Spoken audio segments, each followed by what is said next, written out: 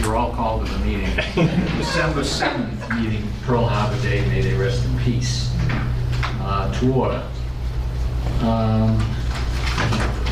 Need my glasses and my agenda. Do we have any public comment either from, as Tom Mercer says, the Zoom world or the room world? As usual, seeing none. Approval of the minutes for November 29th. Assume everybody's read them. Can I have a motion? Motion to approve them? Second. All in favor? Yeah, you need a roll call. George? Yes. Natalie? Yes. Stephanie? Yes. Tyrell? Yes. Shanna? Yes. Michael? Yes. And Nicole is yes. Okay. Operating budget adjustments, town administrator's memo. Mr. Allen? Finance committee schedule today. Never mind. Never mind. I was reading from the minutes of the previous. It's 2023 Finance Committee schedule. Does anybody have any objections or changes? Or you're not going to be here? We have squished the budget hearings into 3 days in the past, right? So is that a TBD, depending on how well it goes? I would ask Mr. Is that what your intention would be, Jamie? That's correct, just to at least have holds. I think, we've evolved from one night, which was ruthless, and to 4, which was decent. And I think last year we did it in 3, if I remember. I think you're right, Natalie. I think it'd be pretty tough to get under 3, but I think that those are just on there so folks have a hold, depending on how all the dates go and stuff like that, yeah. Perfect, okay, thank you. Any other comments? The only thing I would really mention, Mr. Chairman, is April 5th is Passover. The council moved that. Originally we had April 26th as the finance committee date because school vacation is also that month. So I just wanted to note that April 5th is Passover in case the committee wants to pass over on that date to observe that holiday. We know that, anybody watched the council meeting last week, maybe not, there's certainly a debate about whether to observe every religious holiday, which ones, whatnot. It's a tough call. We know school districts do that, but there's a different reason why. So I just want to acknowledge it in case the committee felt like they just want to punt in April and not have to meet, or oftentimes it's been very inconvenient for people that are away on that week of school vacation, but that's also a week the committee could meet too in April as well, which I think would be April 19th. So the council meetings are the 12th and the 26th, so it's up to you guys. I just want to avoid the issue and go to the 19th. Which is the Why school don't we do vacation. that? This is a school vacation. Yep. So just, you don't have to make a motion to amend it, you can just say as amended to the 19th. We don't want to do too many roll call votes. Huh?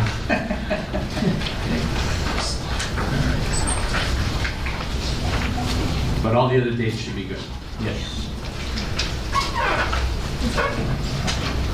You're saying we don't need to vote on that, sir? You don't need to, just as long as everybody's comfortable with it. Item B, stabilization funds.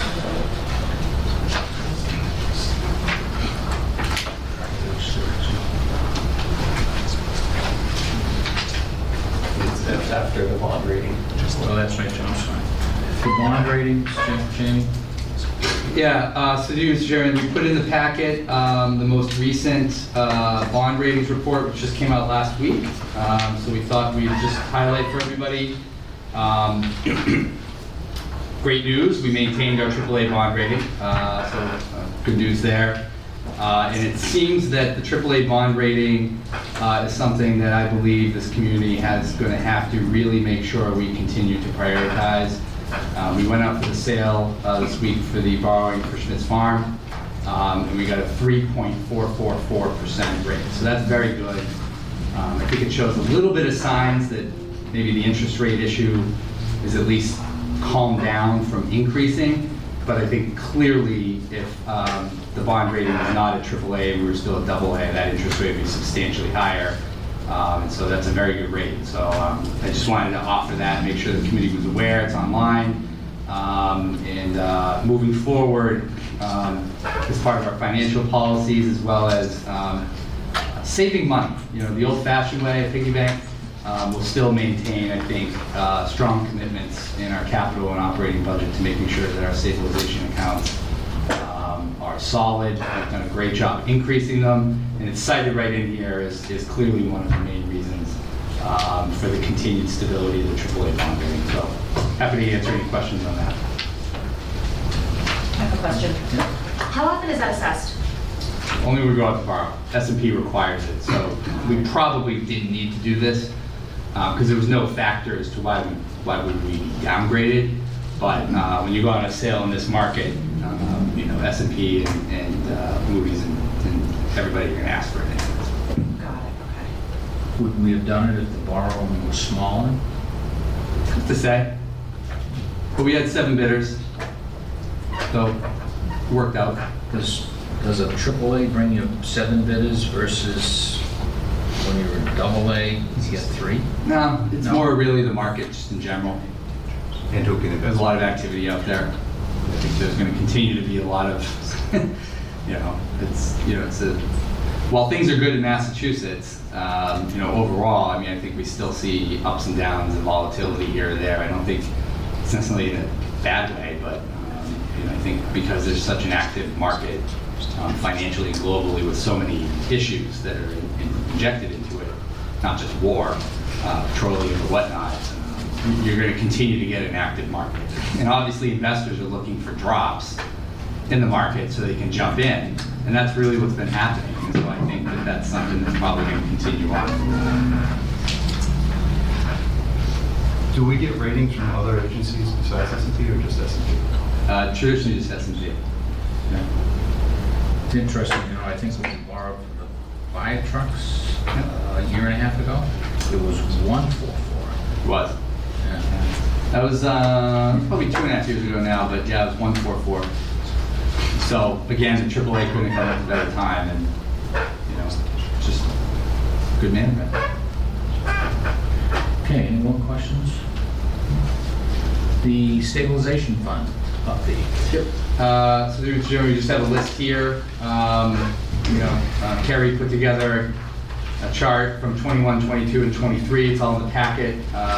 We're trying to put these in as a regular feature of some updates, just to show everybody how things are going. Lo and behold, we're doing pretty well. I'm happy to answer any questions on it. We haven't made any drawdowns, so things look pretty good. And I'm guessing that as we get towards the capital plan in the winter, you'll likely see from me some proposals to continue to go back to the policy of the fire truck stabilization, as well as the budget and the recreation fields. And I know the council has also asked for the minimum policy contribution to the open space. So you'll start to see, I know, Mr. Chairman, as you know, we kind of took a hold on a couple of these while we were going through the pandemic years. But now that we're past that, we're going to try to get back to the policy schedule of making those investments, because clearly it's working in our overall financial interest. What would cause, some of them have gone down. General is down 107,000, yeah. What would cause a decrease? Contributions? Is that what you, Chris? Well, it's a combination. There are contributions to some of them, but also the market, we took a pretty big hit. It's an investment hit. Yeah. Is there a breakdown of the investments? We have them, yes. So basically, if you look at these statements, especially take our OPEB big one. Sure.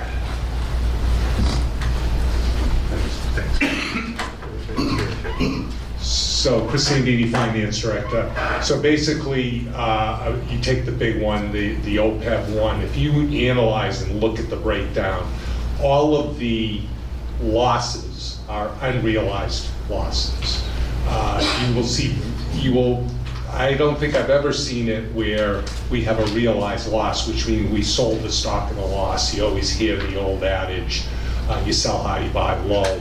That's basically the strategy of these various funds. So we didn't really lose money, we just lost value. Like the year before, we were gangbusters and we increased value quite a bit. So It's kind of like my retirement. Yes, like your Correct. financial advisor tells you about stocks, George, that's right.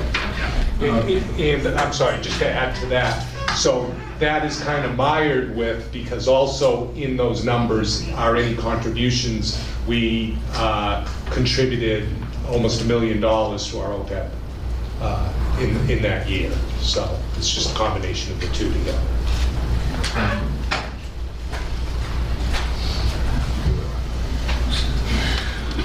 lost my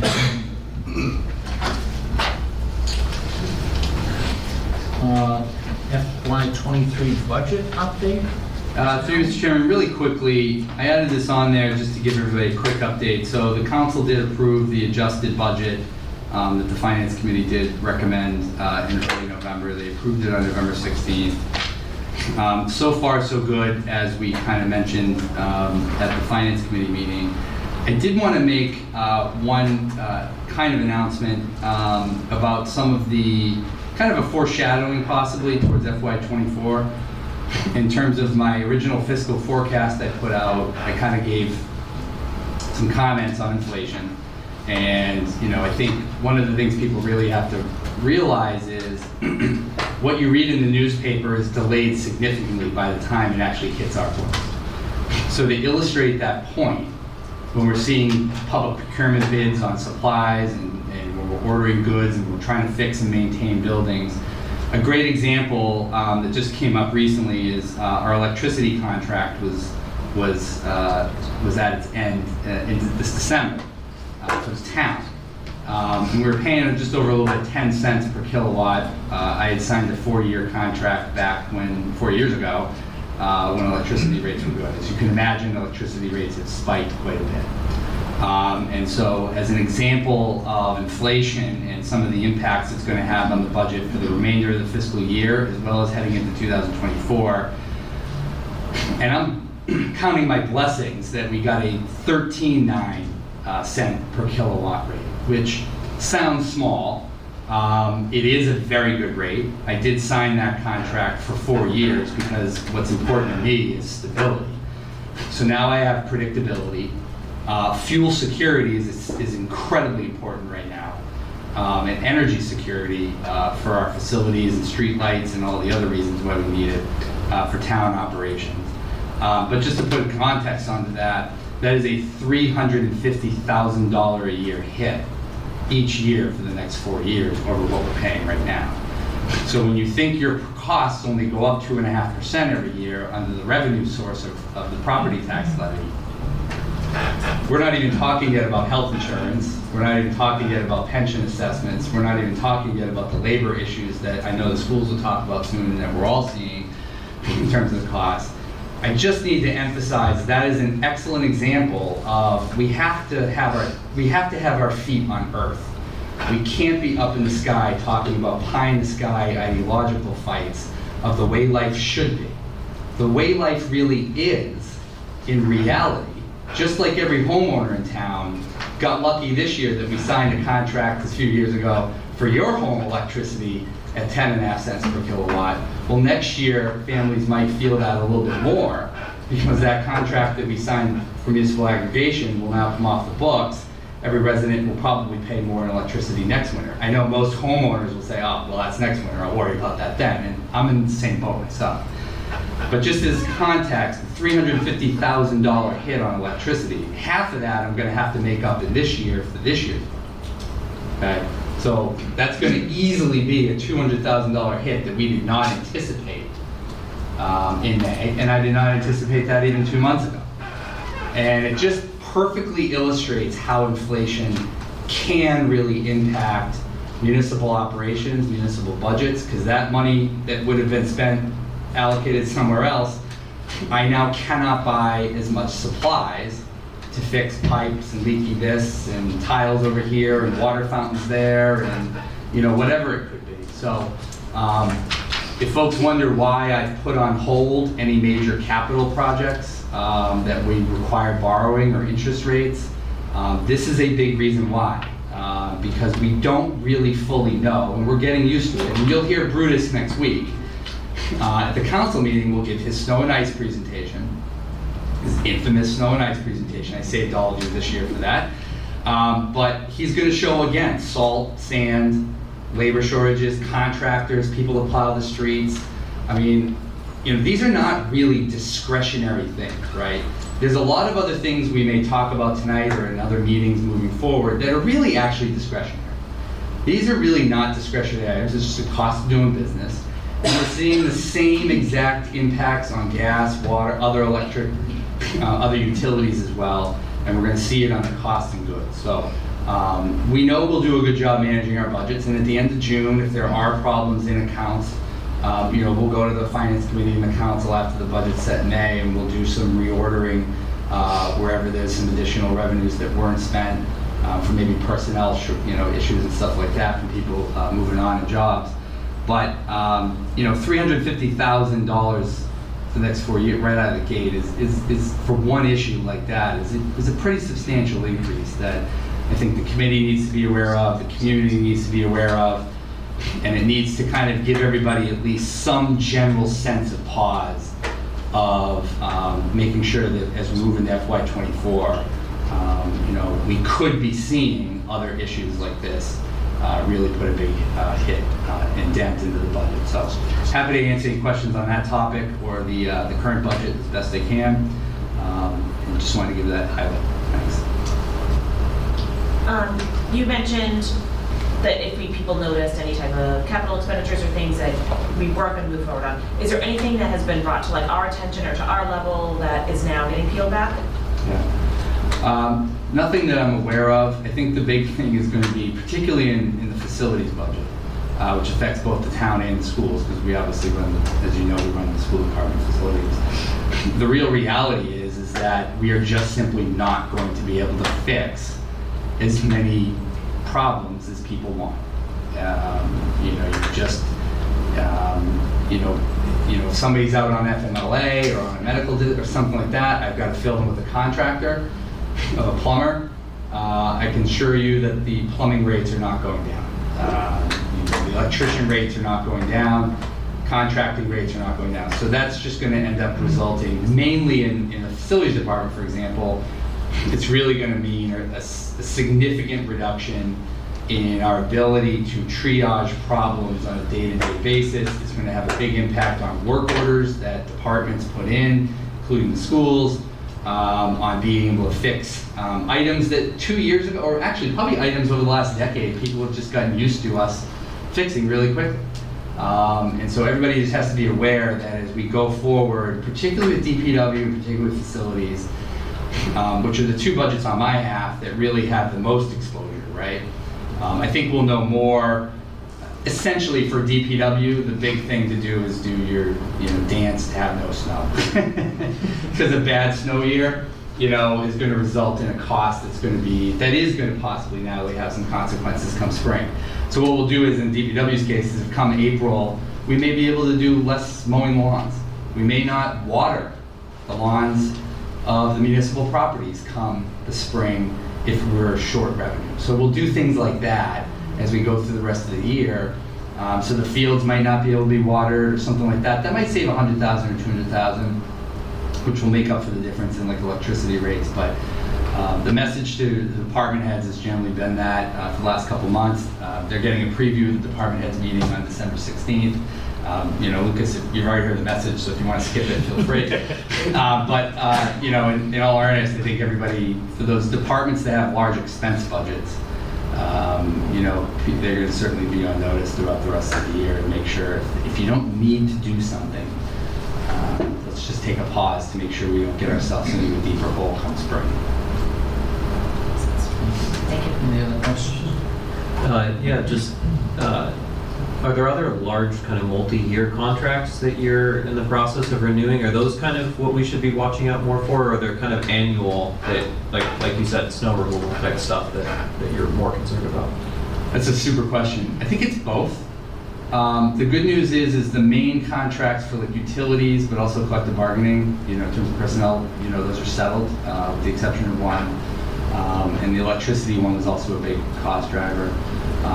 Another one that's going to hit us next year is stormwater. We all have to pay. The town doesn't get off from its own fee, and so that's going to be another piece that's going to come into play. That's going to hit every resident next year as well, but it's certainly going to hit the town. So I would say largely the multi-year ones, Tyrell, have been mostly settled. I think to your point about the year-to-year, snow and ice removal is a year-to-year thing. And I think we've talked about it before, but it's really hard to get people to plow snow.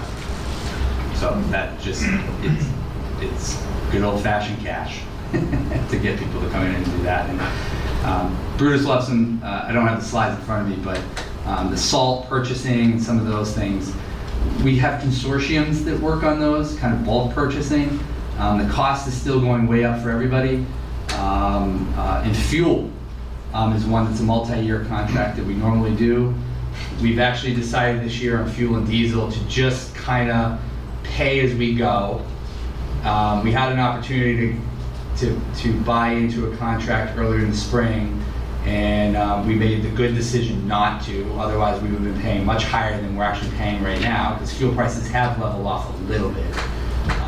But I just want to make note that it's still well over $1 a gallon more today than it was a year ago. So while we all feel like, I think we probably all feel like a little relief at the pump, like just, like it's not $4.50 anymore, we're not climbing up to $5. Still at $3.70, we're still $1.25 higher than we were last fiscal year.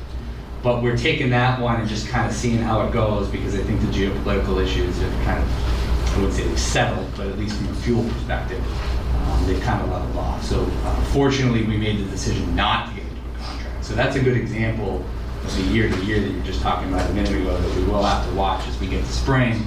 And whenever you get to a cold weather season, we all know what utility companies, they just do it. It's like, costs could go up if the demand goes up, or the supply goes down. So far so good. We should be able to do that pretty well, but that's a good example of the year-to-year that we'll be looking at in the spring for sure. To see if maybe we can enter into another multi-year agreement. Hopefully if fuel prices come down more. Anybody else? I just have a quick question to play off that, actually, regarding electricity. So I think you said it was 13.4? 13.9. 13.9. So how does the town arrive at that? So do you guys use consultants to kind of measure what is the projection like over the next 4 years? So the day-to-day people, we don't have access to that. So Yeah. I'm curious how that process looks. I'm happy to bring our consultant in.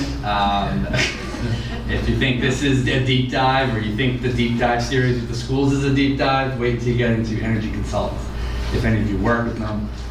We're very lucky to have Doug. We do have a consultant on retainer that we worked with for many, many years. He's incredibly good at what he does. We go out and do bids. So I love that question, because it shows some of the strange things that I do that nobody knows, which is, and Alicia knows, I do sit in my office every day for about a month going through energy market numbers and looking at 1 year, 2 year, 3 year, 4 year. It's just like any other bid. You tell the consultant, like, what do you want to look for? Do you want a green product? Do you want to pay more for that? Do you want a brown product? What companies do you want to use? Just to illustrate that, some companies have started to institute a rider policy where they're putting in a cost driver automatic increase at certain thresholds. So you can say 13.9, but in some contracts, the company will actually then put in a fine print of I'm sorry, it sounds low again, but a 1% of 1 mil might actually drive up another $100,000, but they're putting those riders in, and we're seeing those riders obviously because utility companies are losing a lot of money a lot of places, right? Think about the company versus National Grid. The National Grid rate for a homeowner this year is about 33 cents a kilowatt. The average resident in Franklin right now is paying 10.5 cents only because we signed that agreement 3 years ago. So that company, the distributor, is losing money on us, essentially, not thinking that rates would have gotten to this point of inflation, right? So they're putting in these like little fine print riders. So you got to look at those and say, we don't want to do business with those 3 companies because they're putting those automatic cost risers in, which you can almost guarantee they're going to exercise that right and say. And then there's other weird things in the contracts, like where you do court. If there's a lawsuit, where do you go to court? Right? We're emphatic that we go to court in Massachusetts. Texas energy companies do not want to do business in Massachusetts. They want you to go to court in Texas. I wonder why. And so you got to look at a lot of those details and kind of say to the consultant, well, we want to go out to bid for this company, this company, this company. And luckily, we've done great business with a company called Constellation as a distributor for many years.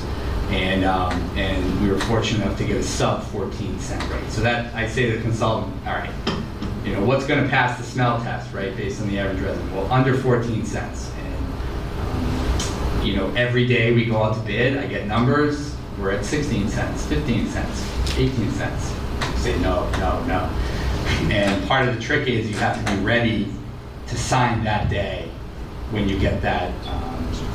It's actually, the results of procurement are actually by statute prohibited from public records law because you're dealing with a global energy market, which can be very, very disruptive, as you can imagine. So we look at those bids, we say yes, no, no, no, no, whatever, and that's how we go through it. So we did probably, maybe the entire month, end of October to all of November, just constantly every day seeing a rate sheet first thing in the morning. Because global energy markets are done around the clock, and you get the numbers at like 4 a.m., 5 p.m., stuff like that. So we still do get to frame out what we're looking for. We still do have that control. Each municipality does, and we do use a consultant who goes out and does that work for us, and we work back and forth with them to say, well, the consultant said this year, for example, well, I don't think a 2-year deal is probably the way to go because inflation will come down. We expect a recession, so we might be able to hit that market in 2 years. But so you try to feel it out. I wish we could say we all are experts in this, but we're not. We're trying to kind of figure it all out. But it's an interesting process. So appreciate the question. Thank you. All set? Okay, next item on the agenda, our friends from the school committee.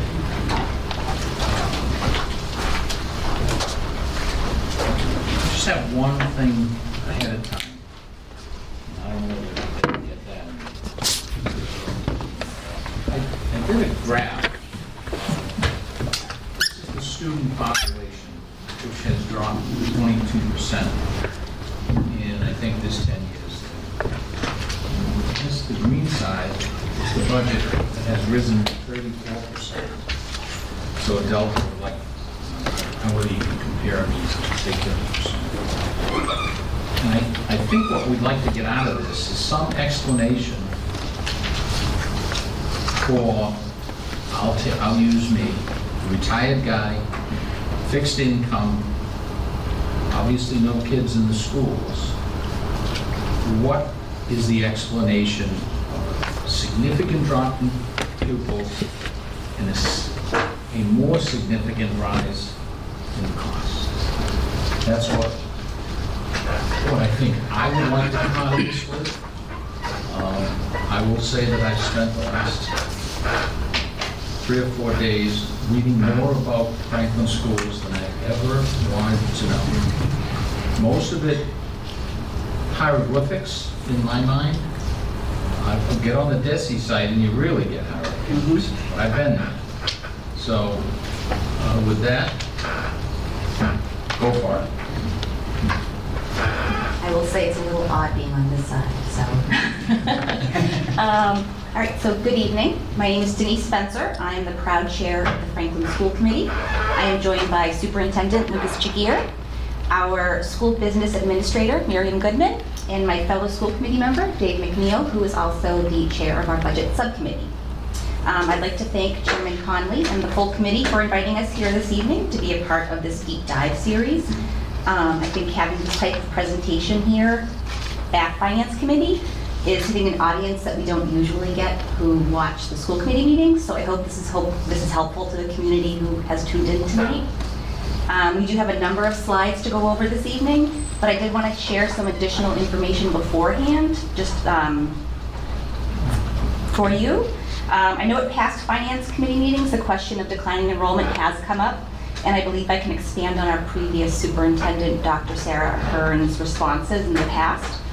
Back in May of this year, committee members Hanson and Riley asked to see how specifically the needs have grown, and we have put together slides for your request, so we'll get to those in a few minutes. A decrease in enrollment doesn't equal a decreased budget. Not every student costs the same to educate because their needs and abilities are drastically different. They're individuals. We don't have cookie cutter students. It's not that simple. The number of staff has increased. Added interventionists and the like at the elementary level can intervene earlier and sooner, meaning that they may not need a referral for support services down the line in middle or high school. It's fiscally responsible to focus on prevention in this area. Instead of one teacher, we now need a team of experienced individuals supporting our students. We are responsible for providing so much more nowadays than academics, than the typical reading, writing, and arithmetic, just from when I was in school 20 plus years ago. We're also responsible for mental health services, food insecurities, just as two examples. We're mandated by the state to provide more. Unfortunately, unfunded mandates. I know we love saying that word, but here we are, it's a truth. Special education costs are also increasing. Just as an example, we recently received notice from the Operational Services Division of the state's Executive Office of Administration and Finance that our special education costs, which have risen on average of about 2% each year over the last several, are now going to be going up by 14%. As an example of public schools being responsible for areas beyond academics, I'd also like to point to the latest results of Metro West Adolescent Health Survey, which is a biennial survey of middle and high school students. Reports of serious mental health problems increased sharply since the last survey. Depressive symptoms rose from 20% in 2018 to 27% in 2021. Intentional self-injury rose from 14% to 19%, and seriously considering suicide increased from 13% to 16%. At a recent town meeting, I know our police chief spoke about the benefit of having additional social workers within their department, and that they've seen a large spike in mental health calls. And I think that this highlights, as a community, as a whole, we have a greater need for mental health services, and these needs trickle down to our children and students. All of this data confirms that the needs of students have increased. That has to be factored into an operational budget. We have to listen to what they're telling us. Students are showing us they need more resources. We have done our best to ensure that we focus on our students who have the highest needs, to close the achievement and opportunity gaps, and to ensure fair wages for staff. We're still emerging from 2 years of a pandemic with learning loss, academic regression, and severe mental health challenges. We're putting resources into those areas as they are the needs our students have, and it is our responsibility. I'd just like to finish up by thanking everyone within the Franklin Public Schools for all they've had to do over the past several years. They've done so much for our community. As a mom, I'd like to thank them. They've done so much for my family. I'd like to thank our central office and our budget subcommittee for their work on pulling together our fiscally responsible budget. And now I'd like to turn it over to Superintendent Shakir. Thank you. Good evening, ladies and gentlemen. Thank you once again for having us. So our hope is by the end of this, Mr. Conley, we're able to answer some of those questions and present just some other information important about the Franklin Public Schools that adds context to the presentation that we shared ahead of time. So you've heard opening remarks. As part of the whole puzzle. We'll spend some time just talking through how we're funded through Chapter 70, talk through enrollment and some of our selected populations, and then provide an overview of some of the other areas within our school budgets that hopefully by the end we've shared just an overview, a deeper dive on how we assemble our budget, what it entails, and then our approach this year, and as well as some other updates, and leave time at the end for questions as well. So before we begin, we wanted to talk about the major driver of our budget is really around what do we hope for our kids, right? We're, just like any organization, we have a mission, we have a vision for what we want as a school system, and in this town, there's a high expectation, as there should be, on the education we provide to the kids in this town, myself included. And we have a portrait of a graduate, so we developed a vision. And within these, you'll see the tenets below, which talk about being confident and self-aware, empathetic and productive citizens, curious and creative thinkers, effective communicators and collaborators, and reflective and innovative problem solvers. Those are, at this point, to you, maybe just bullets on the slide, but we really incorporate these in how we think about where we'll deploy resources, how we'll develop our plans for our school year, and how we'll prepare students throughout each level of their development. Moving on, you heard a little bit from Ms. Spencer about the pandemic recovery. These are areas we're still continuing to focus on. We have seen an uptick in some of the mental health needs and supports of our students. Prior to the pandemic, we were focused on social emotional learning. When I was in school, I think we called it character ed, or it's had different names along the way. Some have called them soft skills. I've heard different names, but ultimately, that idea we were working on. I think that was a huge contributor to some of the ways we were able to sustain during some of the harder times of the pandemic. With that said, upon return, mental health is shown and manifests itself in different ways with kids. I'm just thinking about some of the visits I've done at some of the schools as part of my transition, and one of the things is around resilience. That would be a pattern I've already heard around students and trying to stick with them in their learning, and trying to make sure that we don't let students fall behind so that they can achieve at the highest level that we want them to and that we know they can. That ties in with the academic interventions. And then also, you'll hear a little bit more about the continued support of technology as we get to the next slide around some of our planning. It's actually the slide after this. So we recognize that our kids have growing needs. And when we think about how we prepare kids, we look at not only the academic side, but we look at the behavioral side and social emotional side. Those are two ways. So we have more intensive needs. You've heard that stated tonight. We'll talk a little bit about that and add some statistical information to that to hopefully paint the full picture. We have an increase in our English language learner population that we provide support for across levels, and also we're really looking to try to support all students as we continue to plan. This year we have 5 major district initiatives. We really wanted to put together a solid plan, and one thing I would say is we've really worked on a focus on creating tiered systems of support. You may have heard it, there's acronyms for it. MTSS is one that's used most commonly, but ultimately what we're trying to do is establish tier 1, meaning how are we educating all kids? And if we can do that at a very high level, we have the best shot of educating and having a system that really provides the absolute best education they can. Tier 2, in every scenario, students who can't at first maybe demonstrate mastery or understanding of a skill, we start to look at and identify who those kids are, and then we provide support in the moment to try to help support them. That's what I think Ms. Spencer was referring to when she talked about a team. It's not just one person who's doing that, but trying to really make sure that we're rounding off and then getting students right back to that tier 1 level. And then tier 3 is for our students who need more support, and then how do we structure it. So I offer that as a framework just as we think through some of the positions that we'll talk about later in the presentation. You'll see some other references to that, but really as we've come out of the pandemic, what we've realized is our systems are really an area that we wanted to focus on. As we design our plan for the year, how are we establishing the right adults to help students across the board with our systems? And you can have a lot of goals But if you don't have systems in line to meet them, then that's just what they are, their goals. So we really tried to focus on pairing what do we want for kids and then how are we going to support that moving forward. This year, all of our elementary schools aligned to create a common school improvement plan so that we could have a guaranteed experience that's common across all of our elementary schools for students as they continue through grades. Also, our middle school did that as well.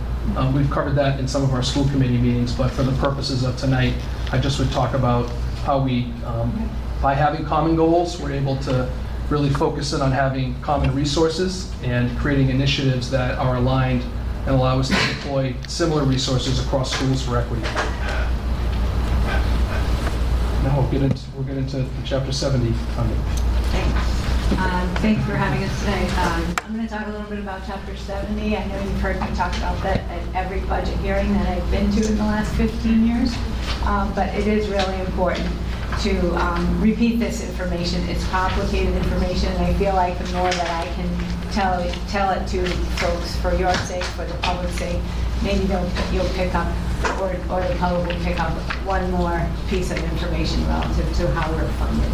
So Chapter 70 is the state's way of determining how much they're going to fund for our district. They start with and calculate a foundation budget, which is the amount that they think is an adequate funding level to provide an education to the students of Franklin.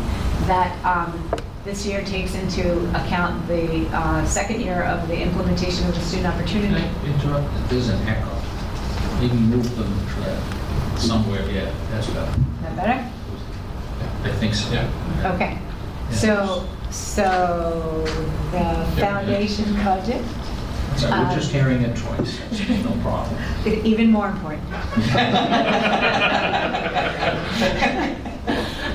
So this is the second year of the implementation of the Student Opportunity Act, which provided higher foundation rates in 5 areas: low-income students, for English learners, special education, benefits and fixed charges, and guidance. And so they take those categories, they've increased the rates, they multiply it by the number of students we have in each of those categories, come up with an amount that they think is adequate for us to provide an education for our students.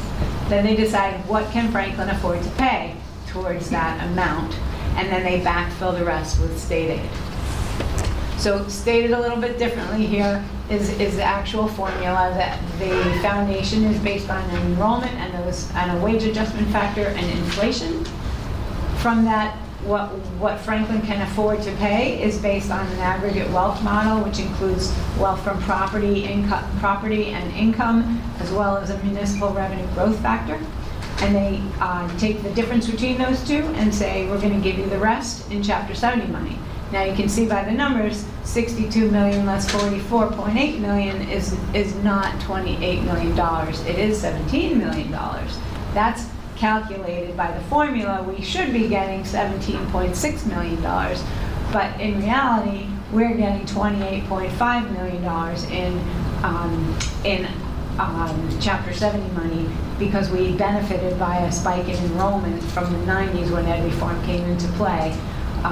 And the state is holding us harmless. They are not going to decrease the amount of state aid they're giving us. They will only, at this point, going forward, give us a minimum aid amount of what the Student Opportunity Act says is $30 per pupil.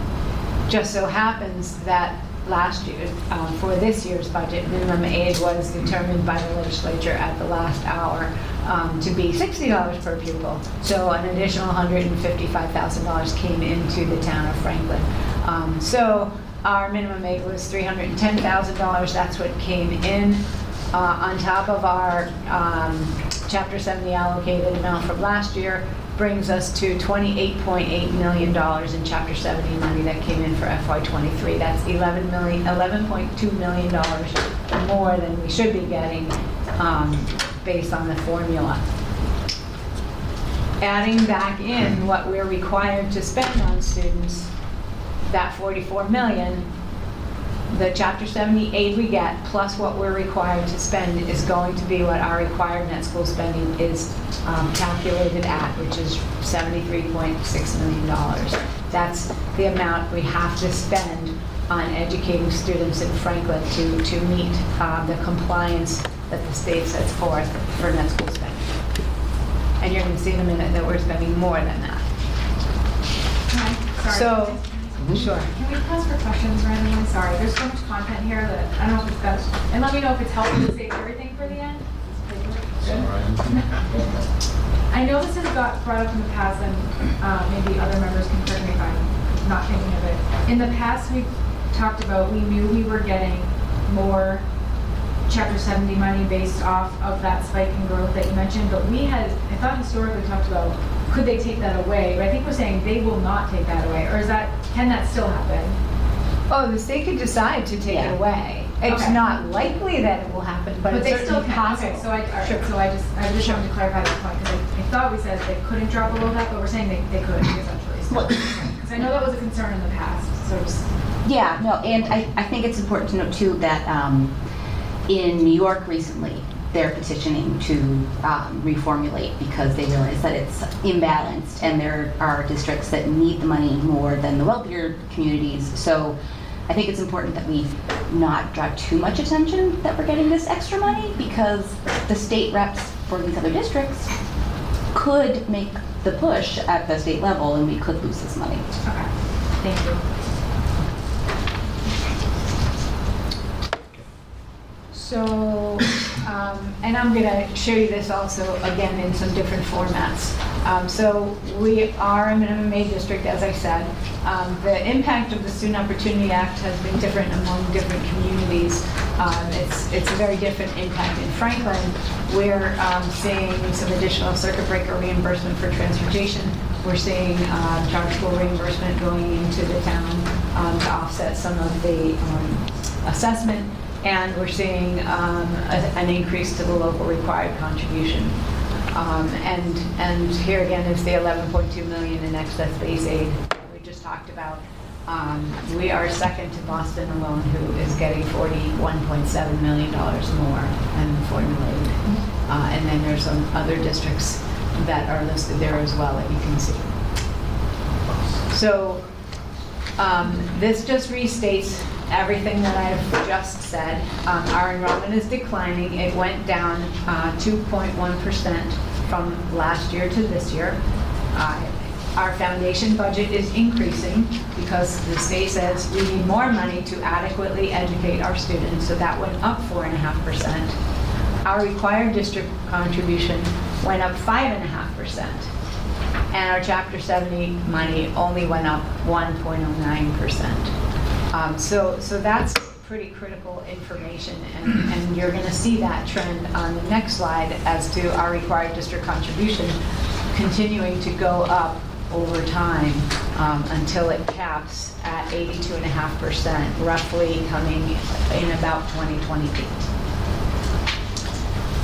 And then just a little bit about net school spending. As I said, net school spending is what we are required to spend, our local required contribution, plus what the state gives us in state aid. That's what we're required to spend, and that was roughly $73.6 million. So last year we spent 8.8, sorry, I meant to say FY21, I get my years. We're in FY23 right now, but in FY21, we spent $8.8 million more than net school spending. It's a substantial amount of money. It is 12.7% more than we are required to spend. But on average, in the state of Massachusetts, 77% of districts spend more than that. In fact, they spend on average 39.3% more than net school spending. So that really puts us in the 23rd percentile as it relates to net school spending. Another statistic we talk about is our per pupil cost, our in-district per pupil cost for Quick 2021. Sure. So net school spending just means we have to spend that.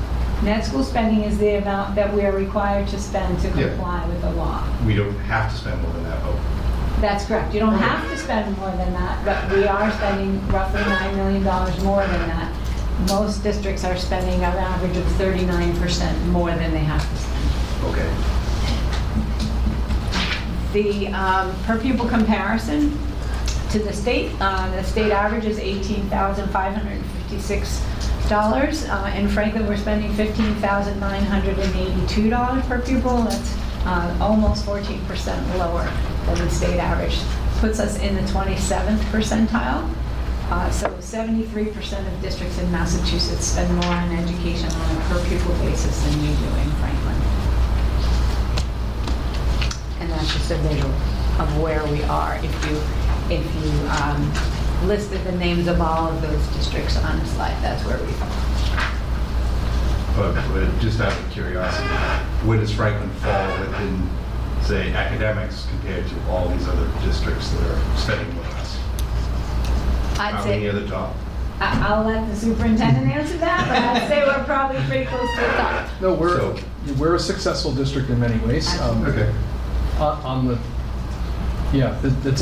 It's a longer answer, but I think it's figured, but yeah, it's not. I understand numbers, and you can make them say what you want to say a lot of the time.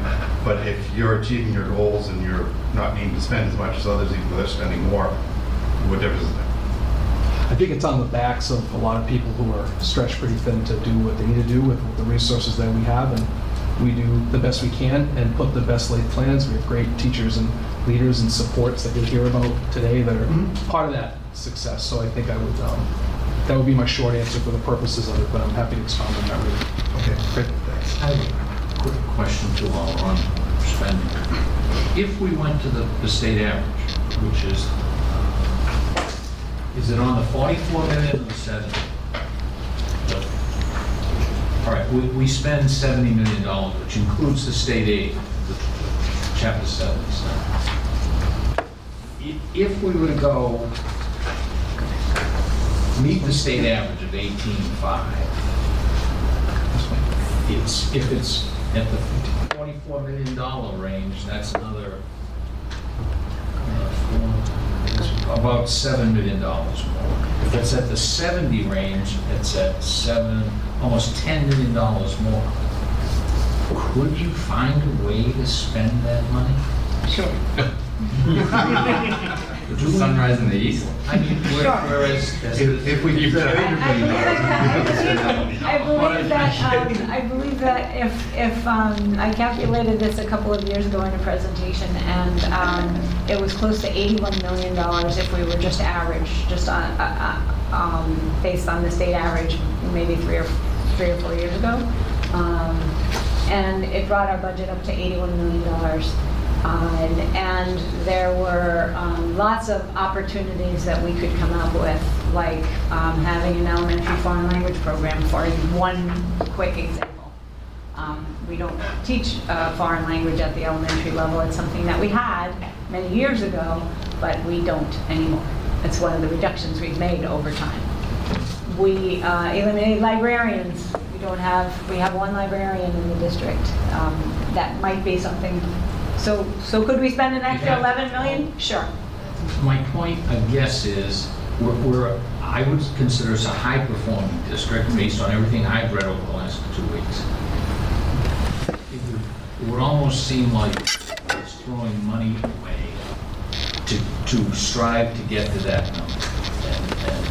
And I think those numbers are a little suspect anyway when you have Provincetown and Cambridge and those people spending $40,000 a student. So I was just curious, what would we ever do prudently with $10 or $12 million more? Well, there's a second question to that is, what does that increase us with? Are we going to rise up in state rankings? Are we going to do better SATs? Are students going to be happier? Yeah, the other side of that is if you don't reach that, and I'm guessing the average is not in memorialized in law or anywhere. It's a goal. If you don't get to it in some form or other, is there a penalty? And I'll go back. I've used the thing not so long ago. The library had to spend I forget the number, $1 million plus or minus. If we didn't get to the state requirement, then they snapped accreditation. We got there and it works. Is there a penalty, a true either dollar and cents, educational or whatever penalty for not getting to a certain number unknown? And that may be just a hypothetical question right now. Nope, it's true. Yeah, is there a penalty? Yes, yes, And it there is. is. If you do not meet net school spending, if you fall below 95% of net school spending, That's not my question. will Is require. if we go to the state average, let's say. Okay, the numbers I kind of did in my head, if we were to get to the state average. If we don't get to this quote state average, is there a penalty? I'm not talking about anything but the state average. Other State than- average is just Other an than average. that, we're on a So chart. the only penalty comes if we don't make the NSS. If you don't meet net school spending, there is Okay. none. That's, So yeah, there's no penalty. yeah, okay. And I think too, just which I think is what you were getting at, Michael, too, is, yeah, we're below it, but how efficiently are we spending the money? Like maybe, right, I think that's where we talk about meeting our goals. And so on paper, it looks, well, this town's spending it more. Well, they could be spending it much more foolishly than we are, right? So I think we just have to keep that in mind when we look at the per pupil, because I know we tend to go towards that. And I myself have a whole list of questions on per pupil, but I think that's important. It's just how efficiently are those funds being spent when you look at it district to district.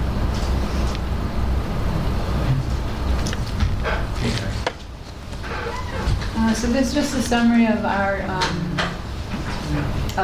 current budget, $70,220,825. As you can see, the majority is spent on salaries, with healthcare being the second largest bucket. 5% on out-of-district tuition, 4.25% on other expenses, 3.5% on transportation. And then just a summary of our revolving account balances. At June 30th, we had about $7.5 million in revolving accounts. Revolving accounts are accounts that are fee-based. Their revenue comes in from specific fees like transportation, like athletic fees, like fees for extracurricular activities, fees for preschool tuition. Those go into a revolving fund, and they are used to offset the expenses in those categories. Our budgeted use for FY23 is $5.5 million. Our projected receipts for FY23 are 4.7, so we're anticipating the projected balance in our revolving accounts at year end to be roughly $6.7 million. It's about 10% of our total budget. Interrupt you again, I'm sorry. Revolving accounts is call it a pet peeve. It's mostly, well, let's take athletics or buses. It's obvious that because the numbers say so, that we're charging more than we should be, or we shouldn't.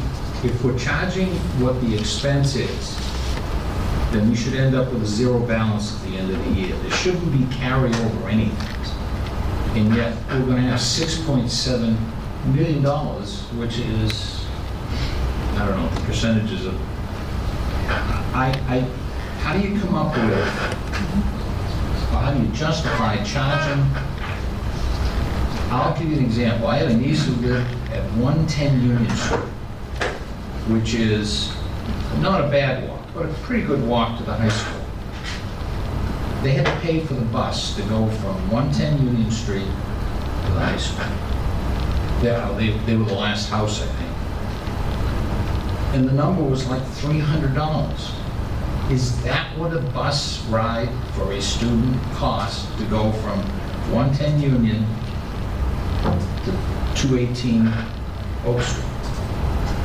And if it isn't, how do we, I mean, in effect, it looks to me like taxation without representation.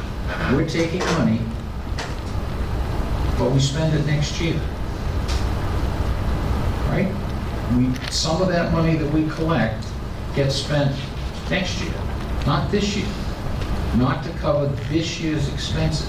So in effect, a graduating senior from high school who pays a bus fee paid for his friend who's a junior the next year. And I guess it just doesn't seem fair to me.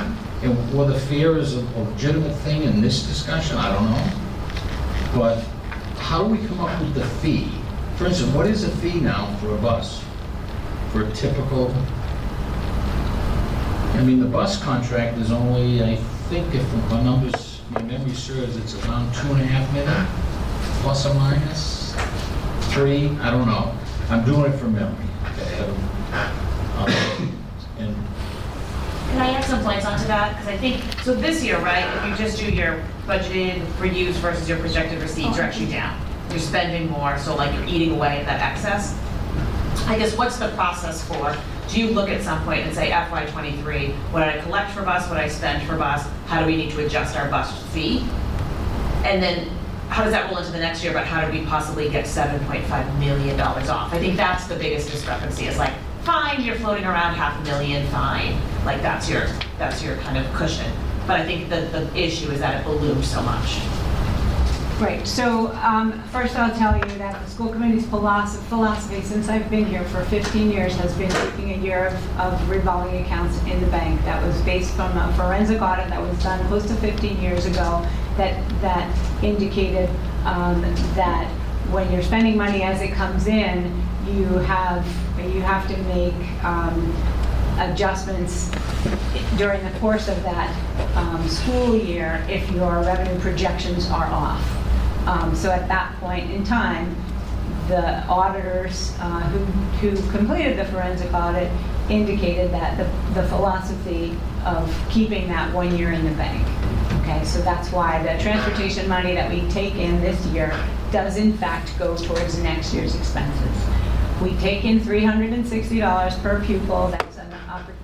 That's for fees that parents can choose to pay or can choose to transport their child to school in some other fashion. We don't require parents to pay for busing other than those who are living within the 2-mile mark or in grades 7 through 12, K through 6 within 2 miles. Secondly, it costs roughly $760 per pupil to transport a student on a big yellow bus. The contract is about $1.5 million. We're also transporting students in vans. We don't charge students to be transported in vans to specialized programs. The revolving account for transportation offsets the cost of transportation and is used for that cost. And we will be as fiscally responsible as we can to utilize that money. Part of that $7.5 million that you're seeing there is 1 year in the bank for a circuit breaker reimbursement. So for those of you who might not be familiar with circuit breaker is a reimbursement that comes from the state to cover the costs of extraordinary tuition for out-of-district placement costs. So you heard Ms. Spencer talk about the operational services division increasing costs next year by 14% for private specialized special education placements. So the state also reimburses a portion of that cost in circuit breaker. So this year our circuit breaker is roughly $3.1 million of that $7.5 million. So keeping 1 year in the bank has always been the philosophy since I've been here. I will say that we have a little bit more than 1 year in the bank in some accounts, and we are being fiscally conservative about how we spend it, and you'll see that later on as we start to talk about how we're going to build our FY24 budget so that we can be fiscally responsible with the funds that we have. And we're also going to talk about some of the grant funding that we have that can support our budget as well. Strangely enough, if that was in the regular budget, or is it in the regular budget? I remember there's a line at the bottom, Some, no, so No. it's not, The revolving accounts are completely within the school department's jurisdiction to spend, so they're allocate. not the 44 million that we contribute, doesn't include the. Exactly. I think as the slide says, it's like 10 or 11%, oh, there is 10.8% of the overall budget. So if you go back to that pie, however they're spending that money is distributed throughout the different So uses. strangely enough, if we put it in the budget and collected it, and I'm gonna say through taxes or whatever, that would raise that 18 number that we're aiming at, would go up, would go closer to it, wouldn't we? If we paid for the buses through the regular budget, and I understand that's all kinds of different, I'm just blue skying. Ultimately, at the end of the day, I believe that that's just shell moving, it's just kind of moving shells around, shuffling chairs to shuffle chairs, because ultimately their final budget, whatever it is, 73 million, includes that, 7 million, give or take. It is in the. It's in their budget proposal, right, it's in their budget proposal, so it's kind of off the town. If you were to do it that way, you'd have to have it on the revenue sheet. It would be other votes, whatever that's called, to be line item at the bottom. But you'd just be increasing the town budget, say 7 million, and plopping in the 7 million from that. So it's really 6 1/2 dozen the other. It just makes it easier to actually not have it. Sometimes you have to think out of the box. Okay, go for it. Let's continue. So, this is your question of the day, Mr. Conley. Yeah. So the blue bars that you see represent the number of students in our district that in FY09 was roughly 6,100 or so. And in FY23 is roughly 47, in fact 4,725 students. The fatter, jagged gray line indicates the number of members in our FEA Unit A. There's a Unit A and Unit B? Yep. There's a Unit A and there's a Unit B, and there's plenty of other staff that are outside of the units. But our Unit A members are our teachers, our gen ed teachers, special educators, occupational therapists, speech therapists, physical therapists, digital learning integrationists, counselors, school psychologists. They are all Unit A members. So while you see that trend line is in fact increasing in the teaching in the FEA staff members, the enrollment for students is going down. The differential you'll see on the next slide is this is our classroom teachers, okay? Our classrooms, our students, again, the blue bars, you can see that that gray line, which identifies the number of classroom teachers, has in fact kept up with the decline in student enrollment. The differential is those other related service providers that you're going to see in a minute, and how they've changed over time. So we might have eliminated some classroom teachers based on enrollment, but we've added a counselor here and there, and nurses and psychologists, Special and education. other special educators. And so this And is you're at saying that's at the elementary level? This is at the elementary level. 19.4 is your average class size. No, my question is, this gray bar just represents classroom teachers At the elementary level. at the elementary level. You've added those other ones that you're speaking at the elementary level? At all levels. All of those other related service providers and special Is it possible to get a educators. graph of what that looks like? We can, I don't have one here tonight, but Okay. we can certainly put that together at the elementary level, at the secondary level. The next slide shows you the same data at the middle school level, where our enrollment has kept up. Our number of classroom teachers at the middle school level has kept up with our middle school classroom enrollment, and the average class size is 19.9 this year. And the reasoning behind some of those added positions is because of the selected population enrollment that we're about to talk about. So this yellow bar that you see on this table indicates our enrollment in the 90s. Sorry? Is there a high school graph?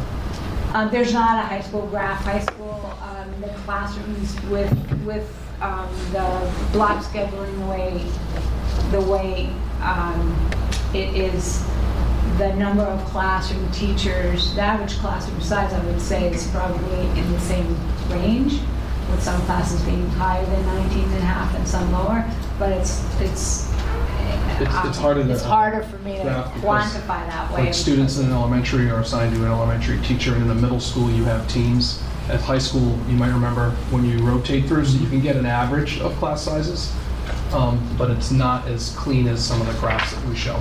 But that's something that we can look to try to represent. I mean, even if you just do it simple, students, classroom teachers, others. Yep. Sure. So. Who determines high needs and what is high needs?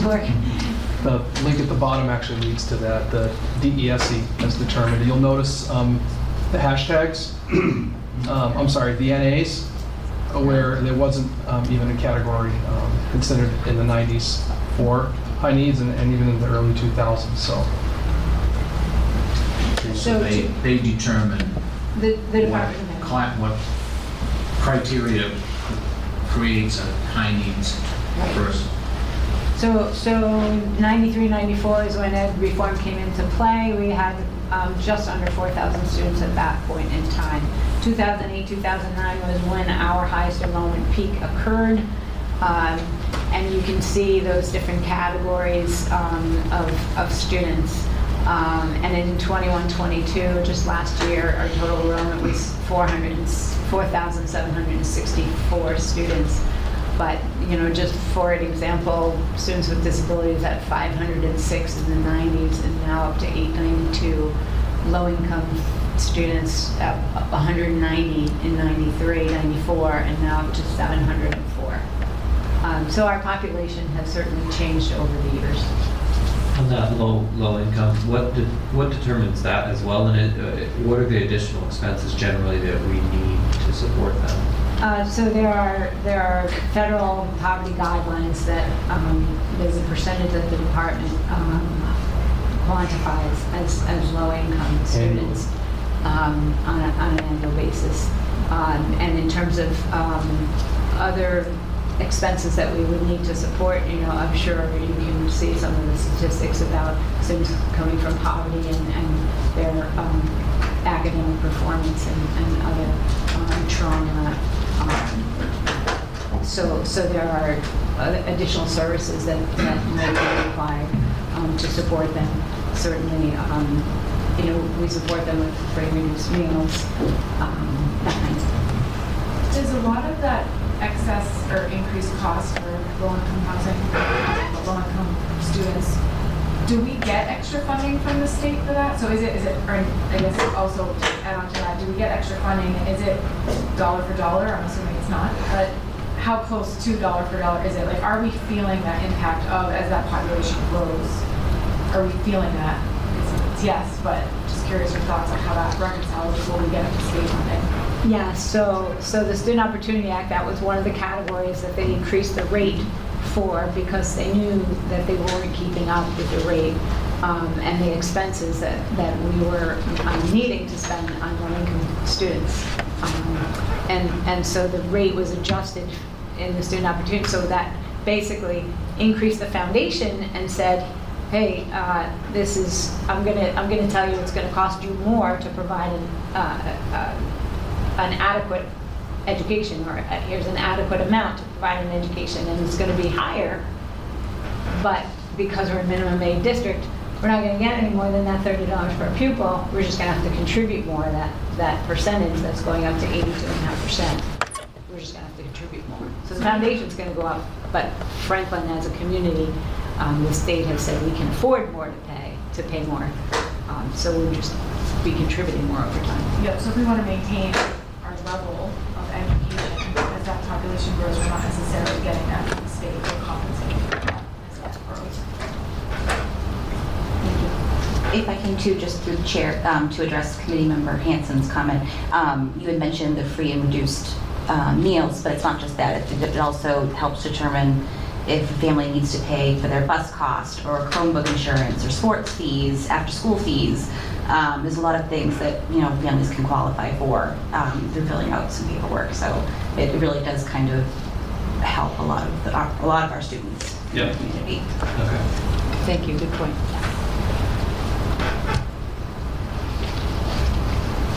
So here is the background that I talked about a few minutes ago on our specialized positions.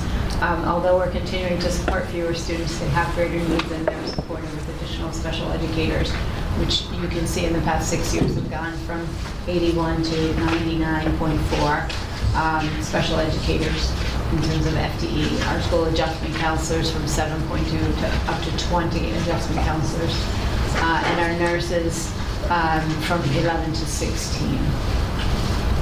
What's a school adjustment counselor? It's basically a licensed counselor through the DESE that helps students navigate the school day, works with them to support mental health,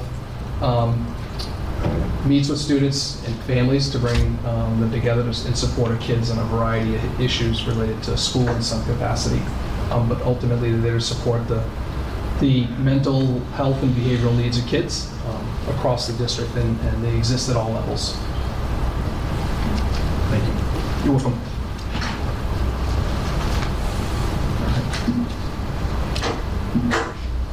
So just to follow up on that, if you look at this, we talked a little bit about the types of roles we have in the building.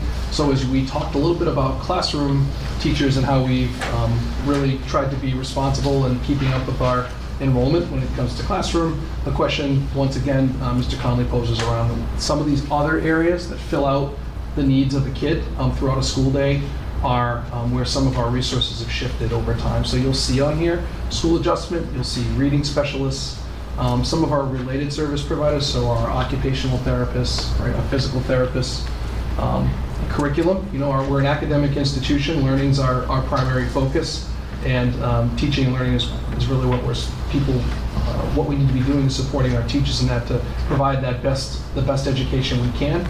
You'll also see some other components in there around school psychologists, and our curriculum specialists include math and literacy specialists at our elementary level, reading at the middle, and then as we get into the high school, we also have our department heads and directors across the board to help support programming and teaching and learning. And also our EL, which is our English language learners or our multilingual teachers to support a growing population in Franklin across the board at all levels. So this is just, I talked about this earlier, I'll be succinct on this, but ultimately this is just a visual to talk through those tiers that we mentioned. So really tier one is when we think about the classroom teacher, you know, how are they preparing and teaching students. As you get into tier two, it could be other supports that are available to kids. These aren't labeled by roles, so you're not a teacher who's a tier two teacher necessarily, but if you're supporting kids, our English language learner teachers are actually helping in the first tier. How are we preparing lessons for students so that they can acquire and they have the language objectives in addition to the learning objectives, for example, that are occurring. And those are some of the supports that folks may wonder about, or I've been asked about, what does an English language learner teacher do? They're supporting someone who's learning the language while they're in classes with their peers being educated. They're providing the pre-teaching, reteaching, and whatnot. So that's an example. Special education, I would apply the same pieces around pre-teaching and reteaching and providing support and helping, partnering with classroom teachers to prepare lessons to account for the kids that are in front of them on that day. This is just another example. It's a dental analogy. So we all know that we all go to school, we all go to the dentist and we have cleanings and checkups, right? And that's just something that occurs all the time. If you have a cavity or you need braces, you go get braces, but you don't stop having your teeth cleaned over time. So when we start to think about these models, it's everyone's getting the instruction they need across the board, all kids. And if someone needed something else, we would look to provide that, but then get them back to, ultimately you only want people to have their teeth cleaned, if that in a perfect world, but we know that that's not always the case. So this model represents, and then the root canal is obviously like a deeper, more intensive intervention. But even with a root canal, you should still be cleaning your teeth and having that done. So this is just an example of that model of how we try to look at when we're educating kids. And there's a lot of people involved to make that model work. Do you have any information around how many people were using those services and have gotten off of them? Yes, actually, I'm glad you asked that question. We just instituted a new program called Panorama. I talked about systems earlier, if you remember when we were talking about goal set. So what it does is we now have excellent data on that we're gathering around pre and post, basically. So we have what's called, I don't want to use another acronym, I apologize. It's called MAP testing, where it's an academic test where we can look and see where kids are at. Then in addition, teachers are teaching and they're identifying where kids are at. And then we have folks who work in our building that are interventionists at the elementary level. So during a common block, they can identify where a kid needs help in a specific skill, pull groups that have a common. If we all had a common area where we struggled in math on a concept, they can pull those students who have a common need, teach, get them back. And I think that ties into when you hear like pandemic recovery teaching, we're really thinking about let's not just start kids over. Let's continue to teach, but then find out where kids need help. And all of that's part of that system and that structure where we're trying to make sure we're we're designing our organization to meet those needs while still being fiscally responsible and thinking about enrollment and the adults we truly need in front of our kids. So.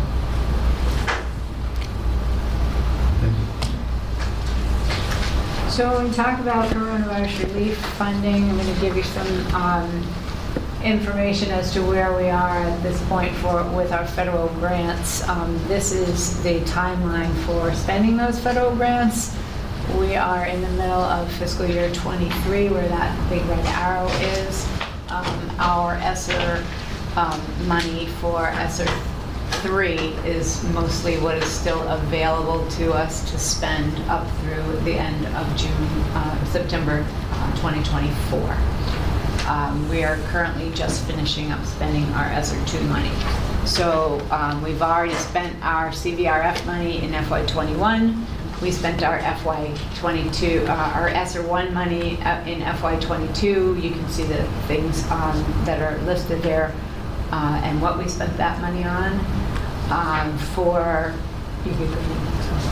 ESSER 2, as of November 30th, as of tomorrow, that money will all be spent because we're issuing payroll tomorrow. So that money will be spent tomorrow on those items that you see. And the ESSER 3 money is what we still have roughly $908,000 left in ESSER 3. That we are planning to continue to use it to spend on a counselor for the Bridge for Resilient Youth in Transition program, plus some support professionals for that program, continued support for interventionists, funding for interventionists. Our Diversity, Equity, and Inclusion Director is funded out of ESSER 3 money. Social worker in that grant, and we are going to be providing some after-school tutoring at the secondary level using ESSER 3 money.